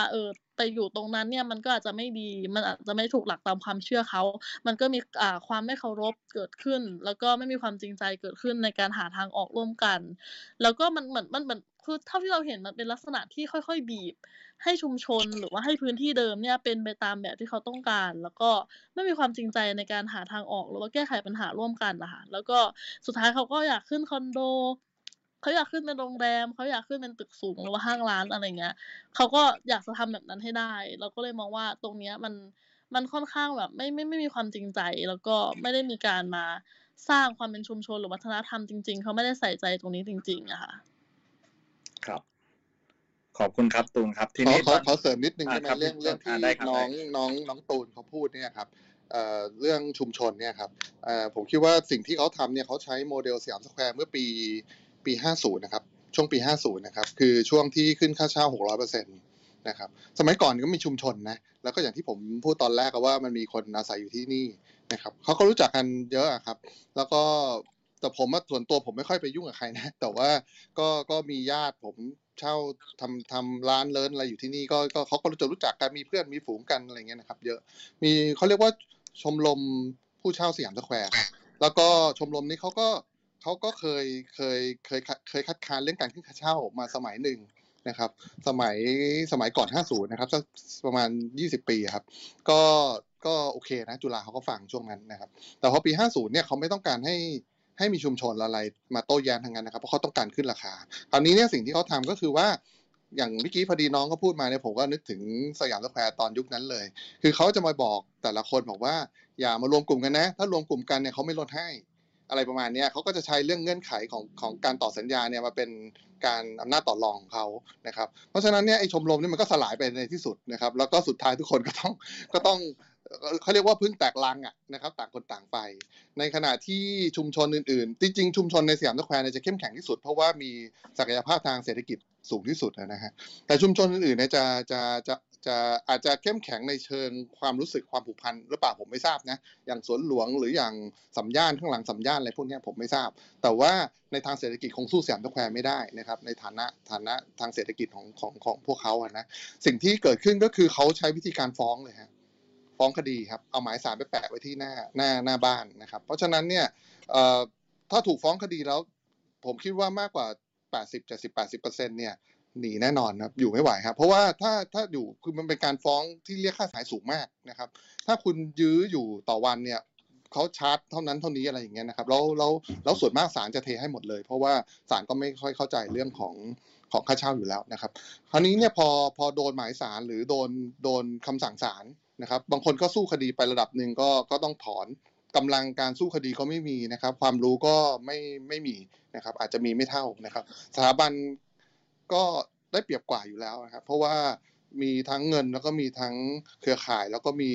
ความรู้ด้วยนะครับก็สุดท้ายชุมชนก็แตกสลายซ่านเซ็นหมดนะครับผมได้ยินว่าเจ้าของศาลทับทิมโดนฟ้องน่าจะ600 กว่าล้านถ้าจำไม่ผิดวันนั้นผมเคยไปเจอเขาทีหนึ่งนะครับน่าจะ600 กว่าล้านแต่ว่าแกใจเด็ดมากนะแกก็บอกว่าแกสู้นะครับผมไม่รู้ว่าตอนนี้จะเปลี่ยนใจอย่างนะผมไปเจอเมื่อปีที่แล้วนะครับก็อันนี้ก็เสริมไว้จะได้เผื่อเป็นข้อมูลนะครับว่าคือเขาไม่ต้องการชุมชนเขาต้องการแบ่งแยกแล้วค่อยจัดการล้างออกไปนะครับแล้วเขาบังเอิญอย่างสยามสแควร์เนี่ยมันมีอินคัมมันมีนิวคัมเมอร์เข้ามาใหม่เรื่อยๆครับมันมีอินคัมเข้ามาตลอดเวลาเพราะฉะนั้นเนี่ยเขาไม่แคร์เลยว่าจะเป็นใครอยู่ที่นี่ตราบใดที่จ่ายได้เขาโอเคหมดนะครับอันนี้คือเป็นผมคิดว่ามันกลายเป็นวัฒนธรรมองค์กรสำนักงานทรัพย์สินจุฬาไปแล้วนะครับเพราะว่ามันดำรงอยู่อย่างน้อย20 ปีนะครับโอเคครับผมครับทีนี้มันอยู่ประมาณ30 นาทีสุดท้ายแล้วนะครับผมอยากจะชวนผู้ฟังครับจะขึ้นมาพูดคุยหรือจะขึ้นมาสอบถามผู้เข้าร่วมรายการก็ได้นะครับใครจะชูมือหรืออะไรก็แจ้งมานะครับเดี๋ยวผมจะดึงขึ้นมาครับมีมาแล้วคนหนึ่งครับเดี๋ยวแป๊บนึงนะครับ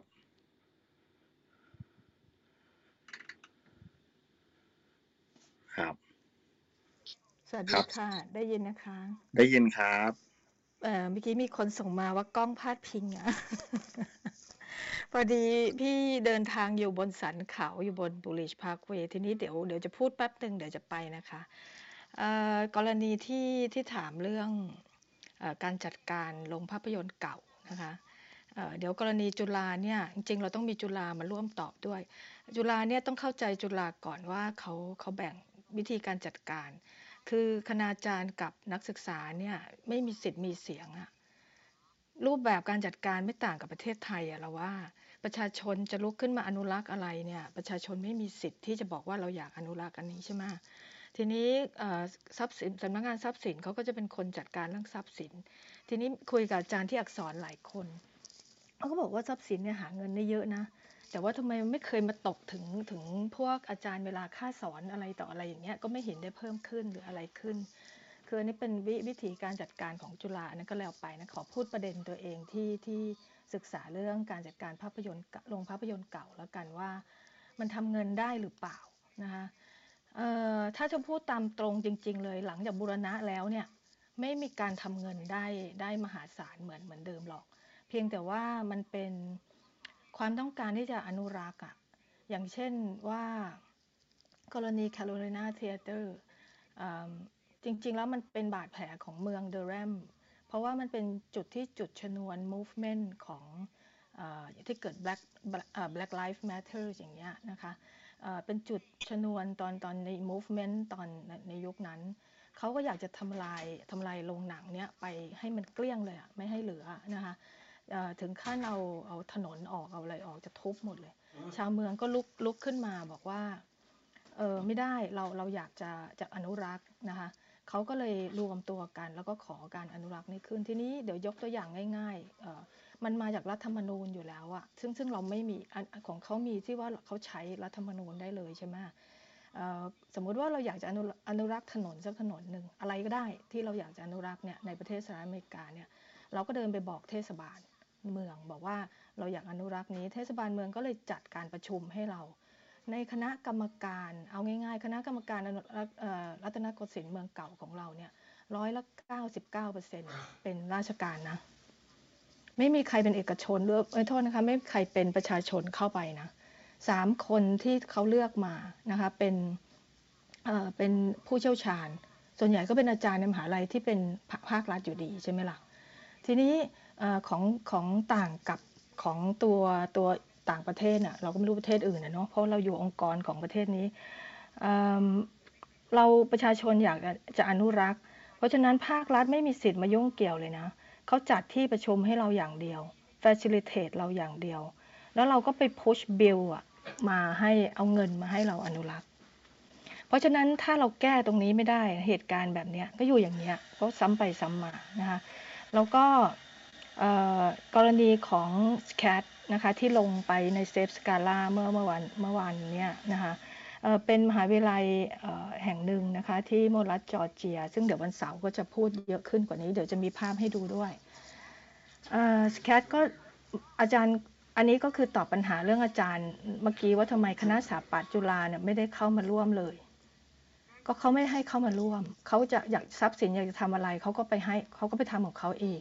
อาจารย์หลายคนก็อยากจะแบบมาช่วยมากเลยแต่ไม่มีสิทธิ์ที่จะทำไงมันไม่มีสิทธิอันนั้นน่ะ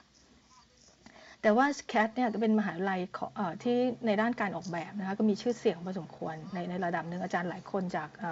บางมดก็ไปจบที่นี่แหละเขาก็อาจารย์ถาปัดกลุ่มหนึ่งไม่กี่คนเองวันนั้นที่มันเริ่มนะคะก็อยู่ในโต๊ะที่ในห้องพักครูนี่แหละอยู่ที่มหาวิทยาลัยเล็กๆอันนี้ลุกขึ้นมาบอกว่าเฮ้ยทำไมมหาวิทยาลัยไม่ช่วยกันซื้ออาคารซื้อไอ้ที่มันจะทุบในเมืองจอร์เจียเนี่ยอย่างเช่นโรงหนัง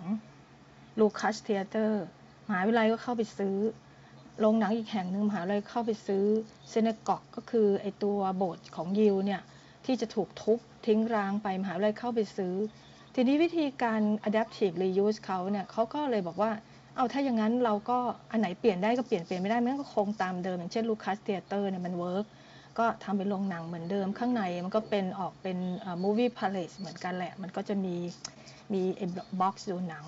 ประชาชนชาวเมืองก็มาเป็นจิตอาสาก็ช่วยกันคือมันต้องช่วยทั้งเมืองอ่ะแต่เราว่าถ้าจุดชนวนนี้เราก็มีจิตอาสาไปช่วยนะสกาล่าเนี่ยเพียงแต่ว่ามันไม่มีคนมาทำแบบนี้ได้ไงเพราะว่าที่ดินตรงนั้นมันเป็นเหมือนหลวงอะใช่ไหมเขาก็ไปซื้อทีนี้พอตอนเซนาโกกเนี่ยเขาก็บอกว่าอ้าวถึงแม้มันคือเขาไม่ได้เกิดความเชื่อว่าบาปไม่บาปหรือว่าใช้ที่นั้นได้ไม่ได้เขาเปลี่ยนเป็นหอพักนักศึกษาแต่เขาคีปฟาซาดไว้ใช่ไหมเขาคีปอาคารไว้เขาก็เก็บอาคารไว้ได้ทั้งเมืองคือมหาวิทยาลัยเป็นตัวจัดการเองในฐานะที่ทุกคนก็บอกว่ามันในเมื่อเราสอนวิชานี้เนาะเราก็ต้องควรที่จะเป็นแบบนี้แต่ว่าอันเนี้ยที่บทบาทของจุฬาเนี่ยทำยังไงอธิการบดีจะลุกขึ้นมาบอกว่าเปลี่ยนแปลงตัวเองว่าทรัพย์สินสำนักทรัพย์สินไม่ควรที่จะ cover ความเป็น academic ของจุฬาทั้งหมด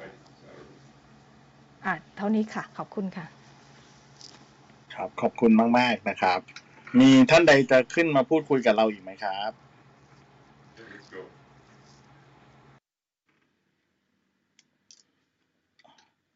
ฮัลโหลครับถ้าโอเคมีขึ้นมาแล้วครับครับสวัสดีครับจะ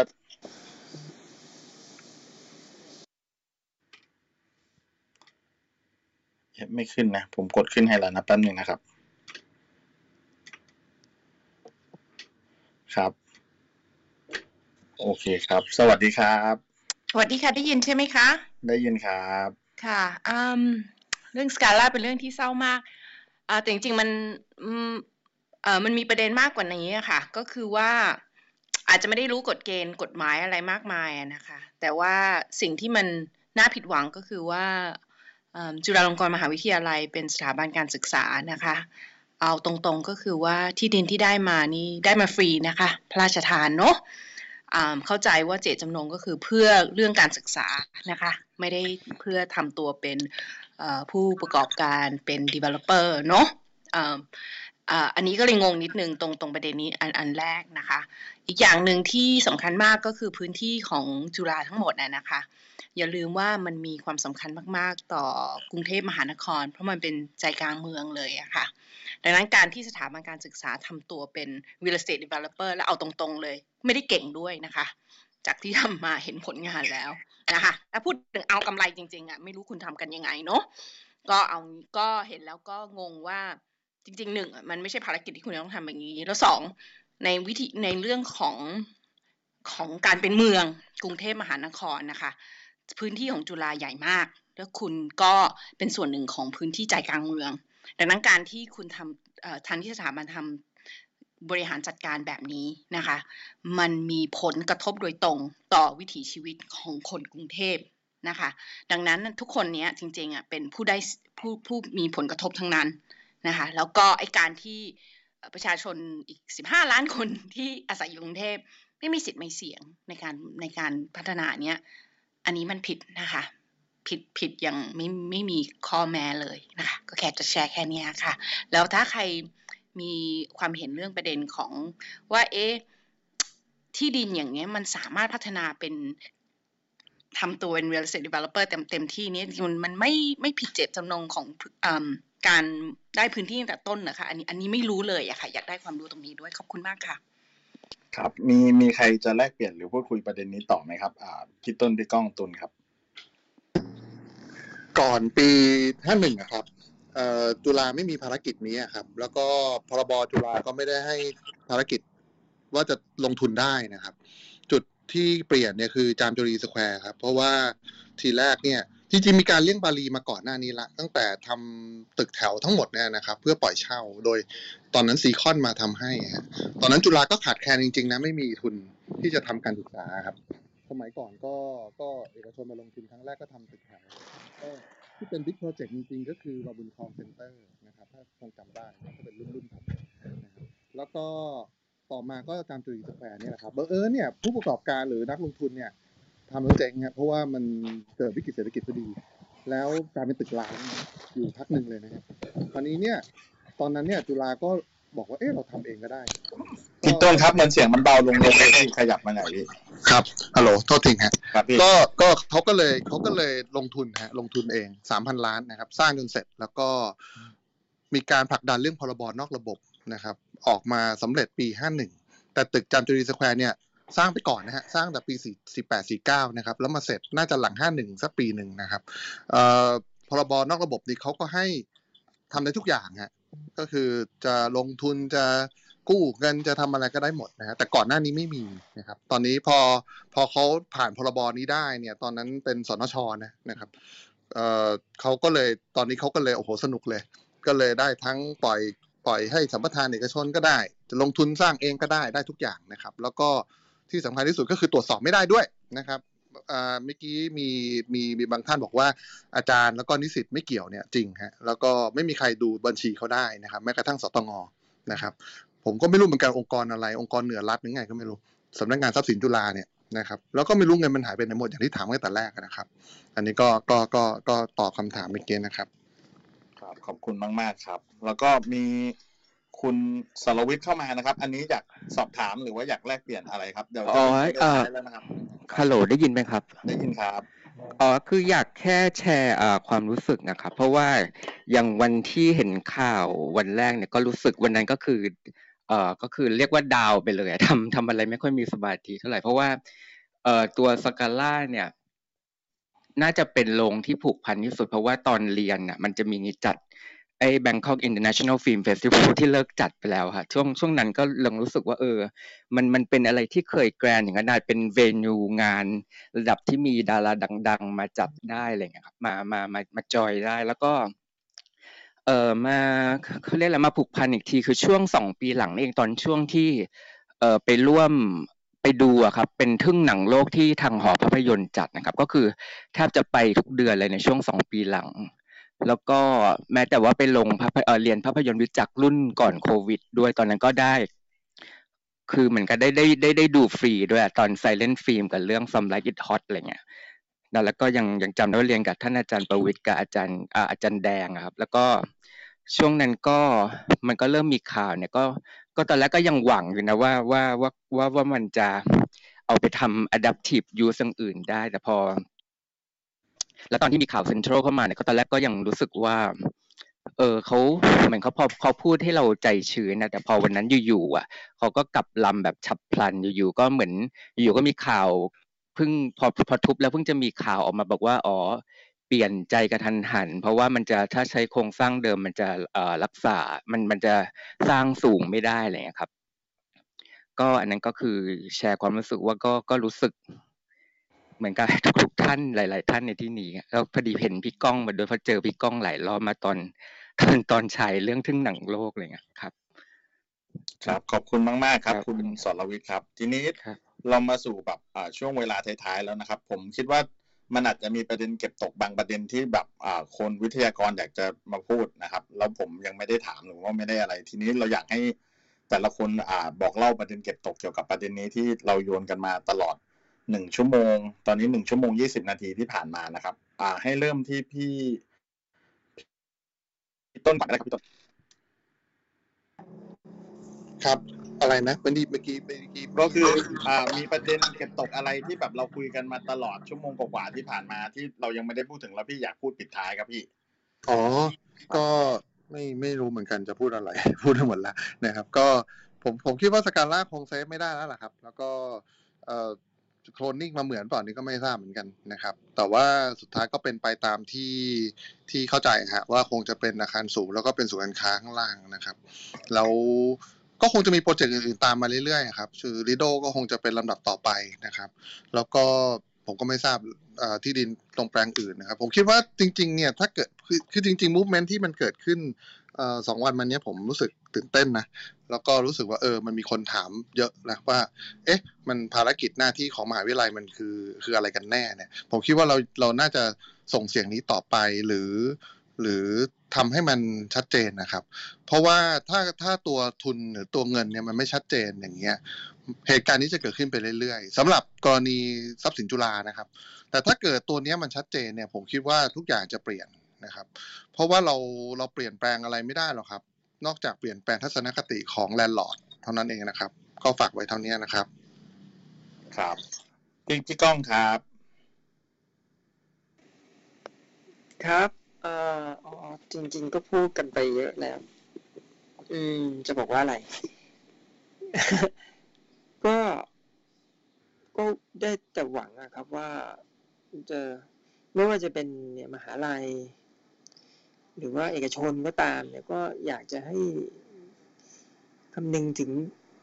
มูลค่าทางวัฒนธรรมอะไรเงี้ยครับคือมันเป็นฟังดูคำพูดลอยๆนะแต่ว่ามันก็เป็นอย่างนั้นจริงๆคือบางอย่างที่มันขายไม่ได้หรือว่ามันไม่มีมูลค่าทางพาณิชย์มัน commercialize ไม่ได้อะไรเงี้ยแต่มันก็ยังมีค่าอยู่บางทีเราในความกระเฮี้ยนกระหือที่เราจะต้องพัฒนาทุกอย่างแล้วก็วัดทุกอย่างด้วยมูลค่าทางเศรษฐกิจมันก็จะเกิดผลอย่างนี้เพราะอะไรที่มันไม่ให้ผลทางเศรษฐกิจเราก็ไม่ให้ค่ามันเลยซึ่งมันก็แย่ครับแล้วก็เสียงอย่างคนที่เนี่ยมาเรียกร้องหรือว่าแสดงความไม่ค่อยชอบใจในช่วง 2-3 วันนี้และจริงๆก็คือในช่วงหลายปีที่มันมีข่าวมาเนี่ยมันพุ่งตรงเหอะมันก็ยังเป็นส่วนน้อยครับถึงแม้ว่าเราจะรู้สึกว่ามันก็น่าดีใจที่มีคนมาพูดเยอะมีคนรู้สึกเยอะซึ่งก็ใช่นะครับแต่ว่าผมคิดว่ามันก็ยังเป็นส่วนน้อยจริงๆคือถ้าจะเอาแบบในเชิงจับต้องได้นะไอ้เรื่องสกาล่าและไอ้ตึกอื่นๆหรือว่าสิ่งมีค่าทางประวัติศาสตร์หรือวัฒนธรรมอื่นๆที่มันไม่ได้ถูกรักษาเท่าไหร่เนี่ยคือถ้าจะแบบจับต้องได้ผมอยากเห็นว่าเลือกตั้งครั้งหน้าเนี่ยถ้ามันมีเลือกตั้งเนี่ยซึ่งมันก็ดูตั้งท่าเหมือนจะมีเนี่ยครับพี่คือควรจะมีคือทุกพรรคเนี่ยควรจะมีนโยบายวัฒนธรรมได้แล้วพูดมาเลยว่าจะทำอะไรบ้างพรรคเนี่ยทุกพรรคกันแหละครับไม่ต้องเอ่ยชื่อหรอกก็คือพูดมาเลยว่าคุณจะเอายังไง2 เดือนหลังเนี่ยก่อนเรื่องสกาล่าก็คือไอ้เรื่องซอฟต์พาวเวอร์อะไรเนี่ยก็เช่นกันก็คือมันก็เรื่องเดียวกันนั่นแหละก็รวมกันไปเลยได้ไหมว่าคุณหาเสียงเนี่ยด้วยเรื่องเศรษฐกิจปากท้องหรืออะไรแก้112อะไรก็ถูกต้องก็ว่ากันไปแต่ว่ามันต้องมี เรื่องวัฒนธรรมไหมควรจะผนวกเข้าเป็นบลูพรินท์เป็นแม่แบบของนโยบายพรรคไปเลยทุกพรรคควรจะมีถ้าถามคำถามเรื่องคุณจะอนุรักษ์ตึกนี้ยังไงคุณต้องตอบได้ถ้าจะถามว่าคุณจะสนับสนุนคนทำหนังคนเล่นดนตรีคนทำแฟชั่นหรืออะไรยังไงคุณต้องตอบได้คือคุณคิดยังไงกับเรื่องสกาล่าจะให้มันเกิดอีกไหมกับตึกอื่นหรืออะไรเงี้ยคุณต้องตอบได้คือผมคิดว่าถ้าเราจะเปลี่ยนสกาล่าอย่างที่ทุกคนทราบนะครับมันก็เซฟเซิร์ฟอะไรไม่ได้แล้วนะแล้วถ้าเขาสร้างใหม่เหมือนของเดิมนี่ผมว่ามันจะออกแนวอุจาดมากกว่านะแต่ว่านั่นแหละเมื่อมันเซฟไม่ได้แล้วเนี่ยก็คือเป้าก็คือข้างหน้าก็คือมองไปว่ามันจะต้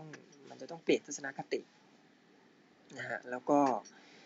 ในเชิงภาคสังคมเราก็รวมพลังกันได้ดีแหละประมาณนึงนะฮะถ้าทางภาคการเมืองซึ่งมันจะขับเคลื่อนได้ให้มันเกิดขึ้นกฎหมายหรือว่า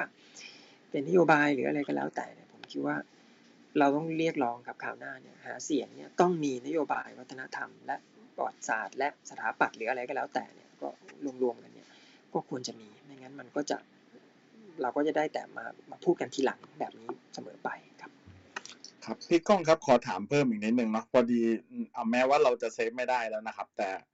ในมุมมองในฐานะของหอภาพยนตร์เองครับถ้าเราจะจัดการในเชิงความทรงจำของสกาล่าตอนนี้แบบทางแบบหอภาพยนตร์มีแนวทางการจัดการตรงนี้ยังไงบ้างครับพี่ให้ผอ.มาตอบดีกว่าไหมเนี่ยครับพี่ลิศสะดวกไหมพี่คุณโดมก็ได้ครับ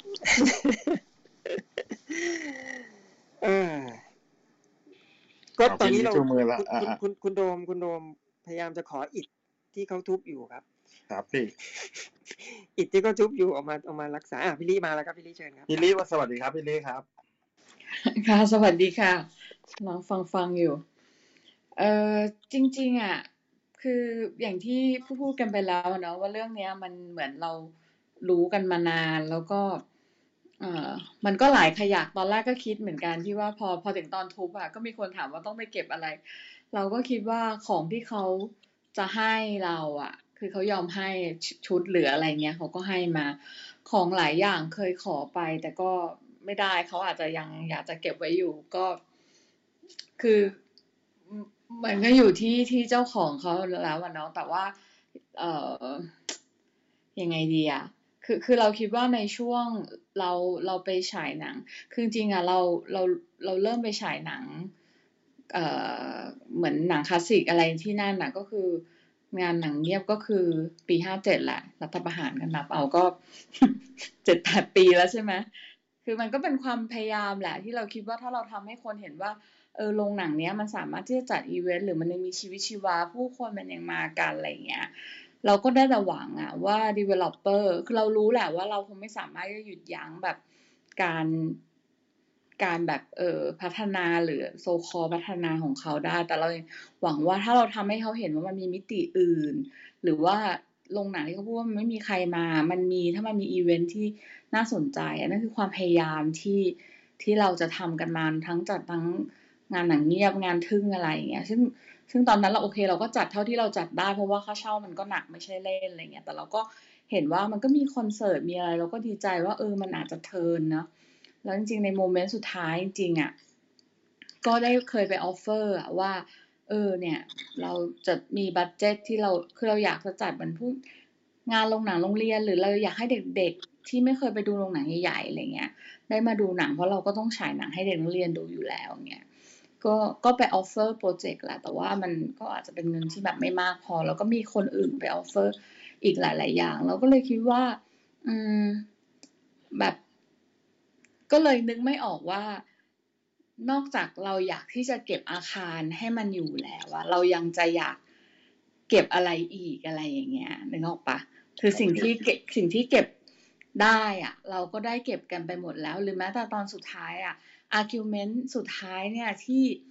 ก่อนที่เขาจะถอดของหรือว่าก่อนที่จะเกิดหลายๆอย่างขึ้นเราก็พยายามจะบอกเขาว่าสิ่งหนึ่งนะที่ถ้าตึกนี้โดนทุบทำลายไปแล้วคุณจะเอาคืนไม่ได้มันไม่ใช่โคมระยะหรือไอ้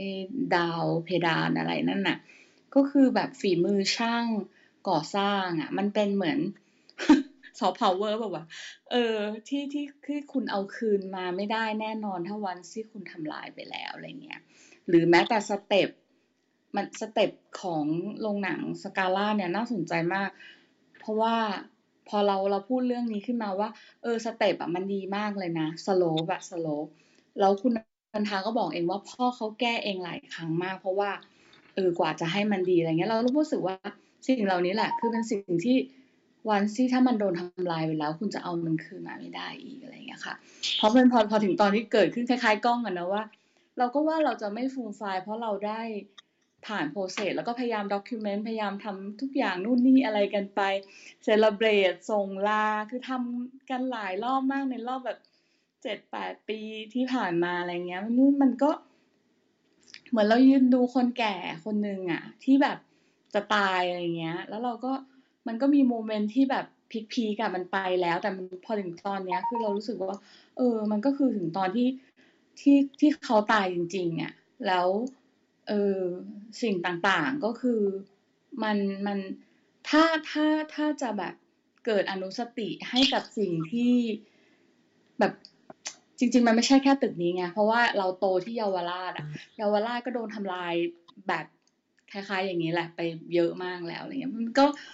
คือถ้ายังมีใครพอที่จะแบบรู้สึกมีสติว่าเราอยากจะอยู่ในเมืองที่มีประวัติศาสตร์หรือมีอะไรบ้างอ่ะเราหวังว่ามันจะเป็นอนุสติให้กับเราให้กับทุกคนที่มีอำนาจในการตัดสินใจอ่ะว่าเราจะทำอะไรดีอะไรประมาณแบบนี้ค่ะครับขอบคุณมากๆครับพี่ลีครับนี่โค้งสุดท้ายจริงๆแล้วก็สุดท้ายขอส่งหมายให้ตูนครับมีอะไรที่เราอยากจะพูดแล้วพี่ยังไม่ได้เปิดประเด็นคุยกันเราอาจจะทิ้งท้ายไว้ในฐานะคนในประชาคมจุฬาแล้วกันค่ะก็เป็นนิสิตคนหนึ่งที่เรารู้สึกไม่ยึดโยงกับตัวพื้นที่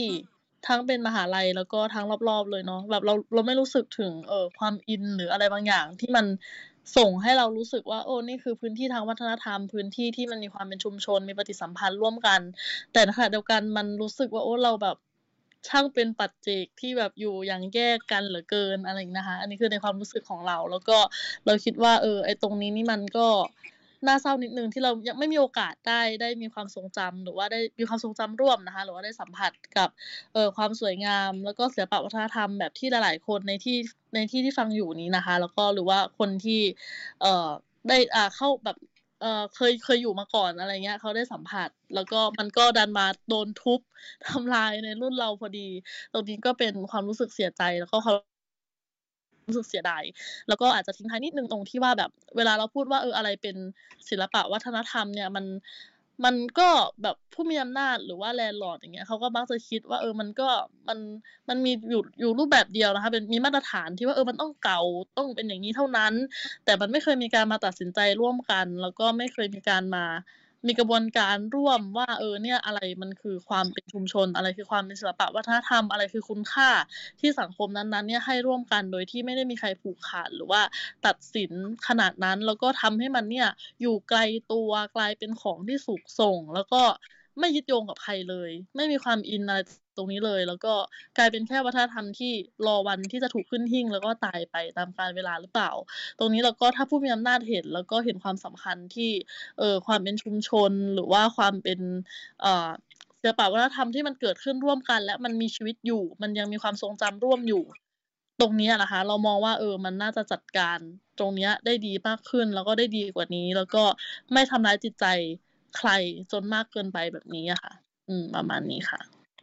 ครับขอบคุณมากๆครับแล้วก็ตอนนี้ก็สมควรแก่เวลานะครับก็ประมาณ 3:30 นิดๆนะครับเราก็ขอจบเซสชั่น The People Talk วันนี้นะครับสำหรับเรื่องการเมืองวัฒนธรรมประวัติศาสตร์สกาล่านะครับแล้วก็ The People Talk จะกลับมาพบกับทุกคนถ้าเป็นไปได้นะครับก็คือสัปดาห์ละครั้งนะครับในอิชชูต่างๆที่น่าสนใจครับแต่สำหรับวันนี้ก็ขอจบเซสชั่นนี้เพียงเท่านี้ครับก็ขอบคุณพี่ต้นนะครับขอบคุณพี่ก้องครับขอบคุณตูนนะครับสำหรับการมาร่วมพูดคุยรวมไปถึงพี่ชลีด้วยนะครับที่แวะมาคุยกับพวกเราครับขอบคุณมากๆครับแค่นี้ครับ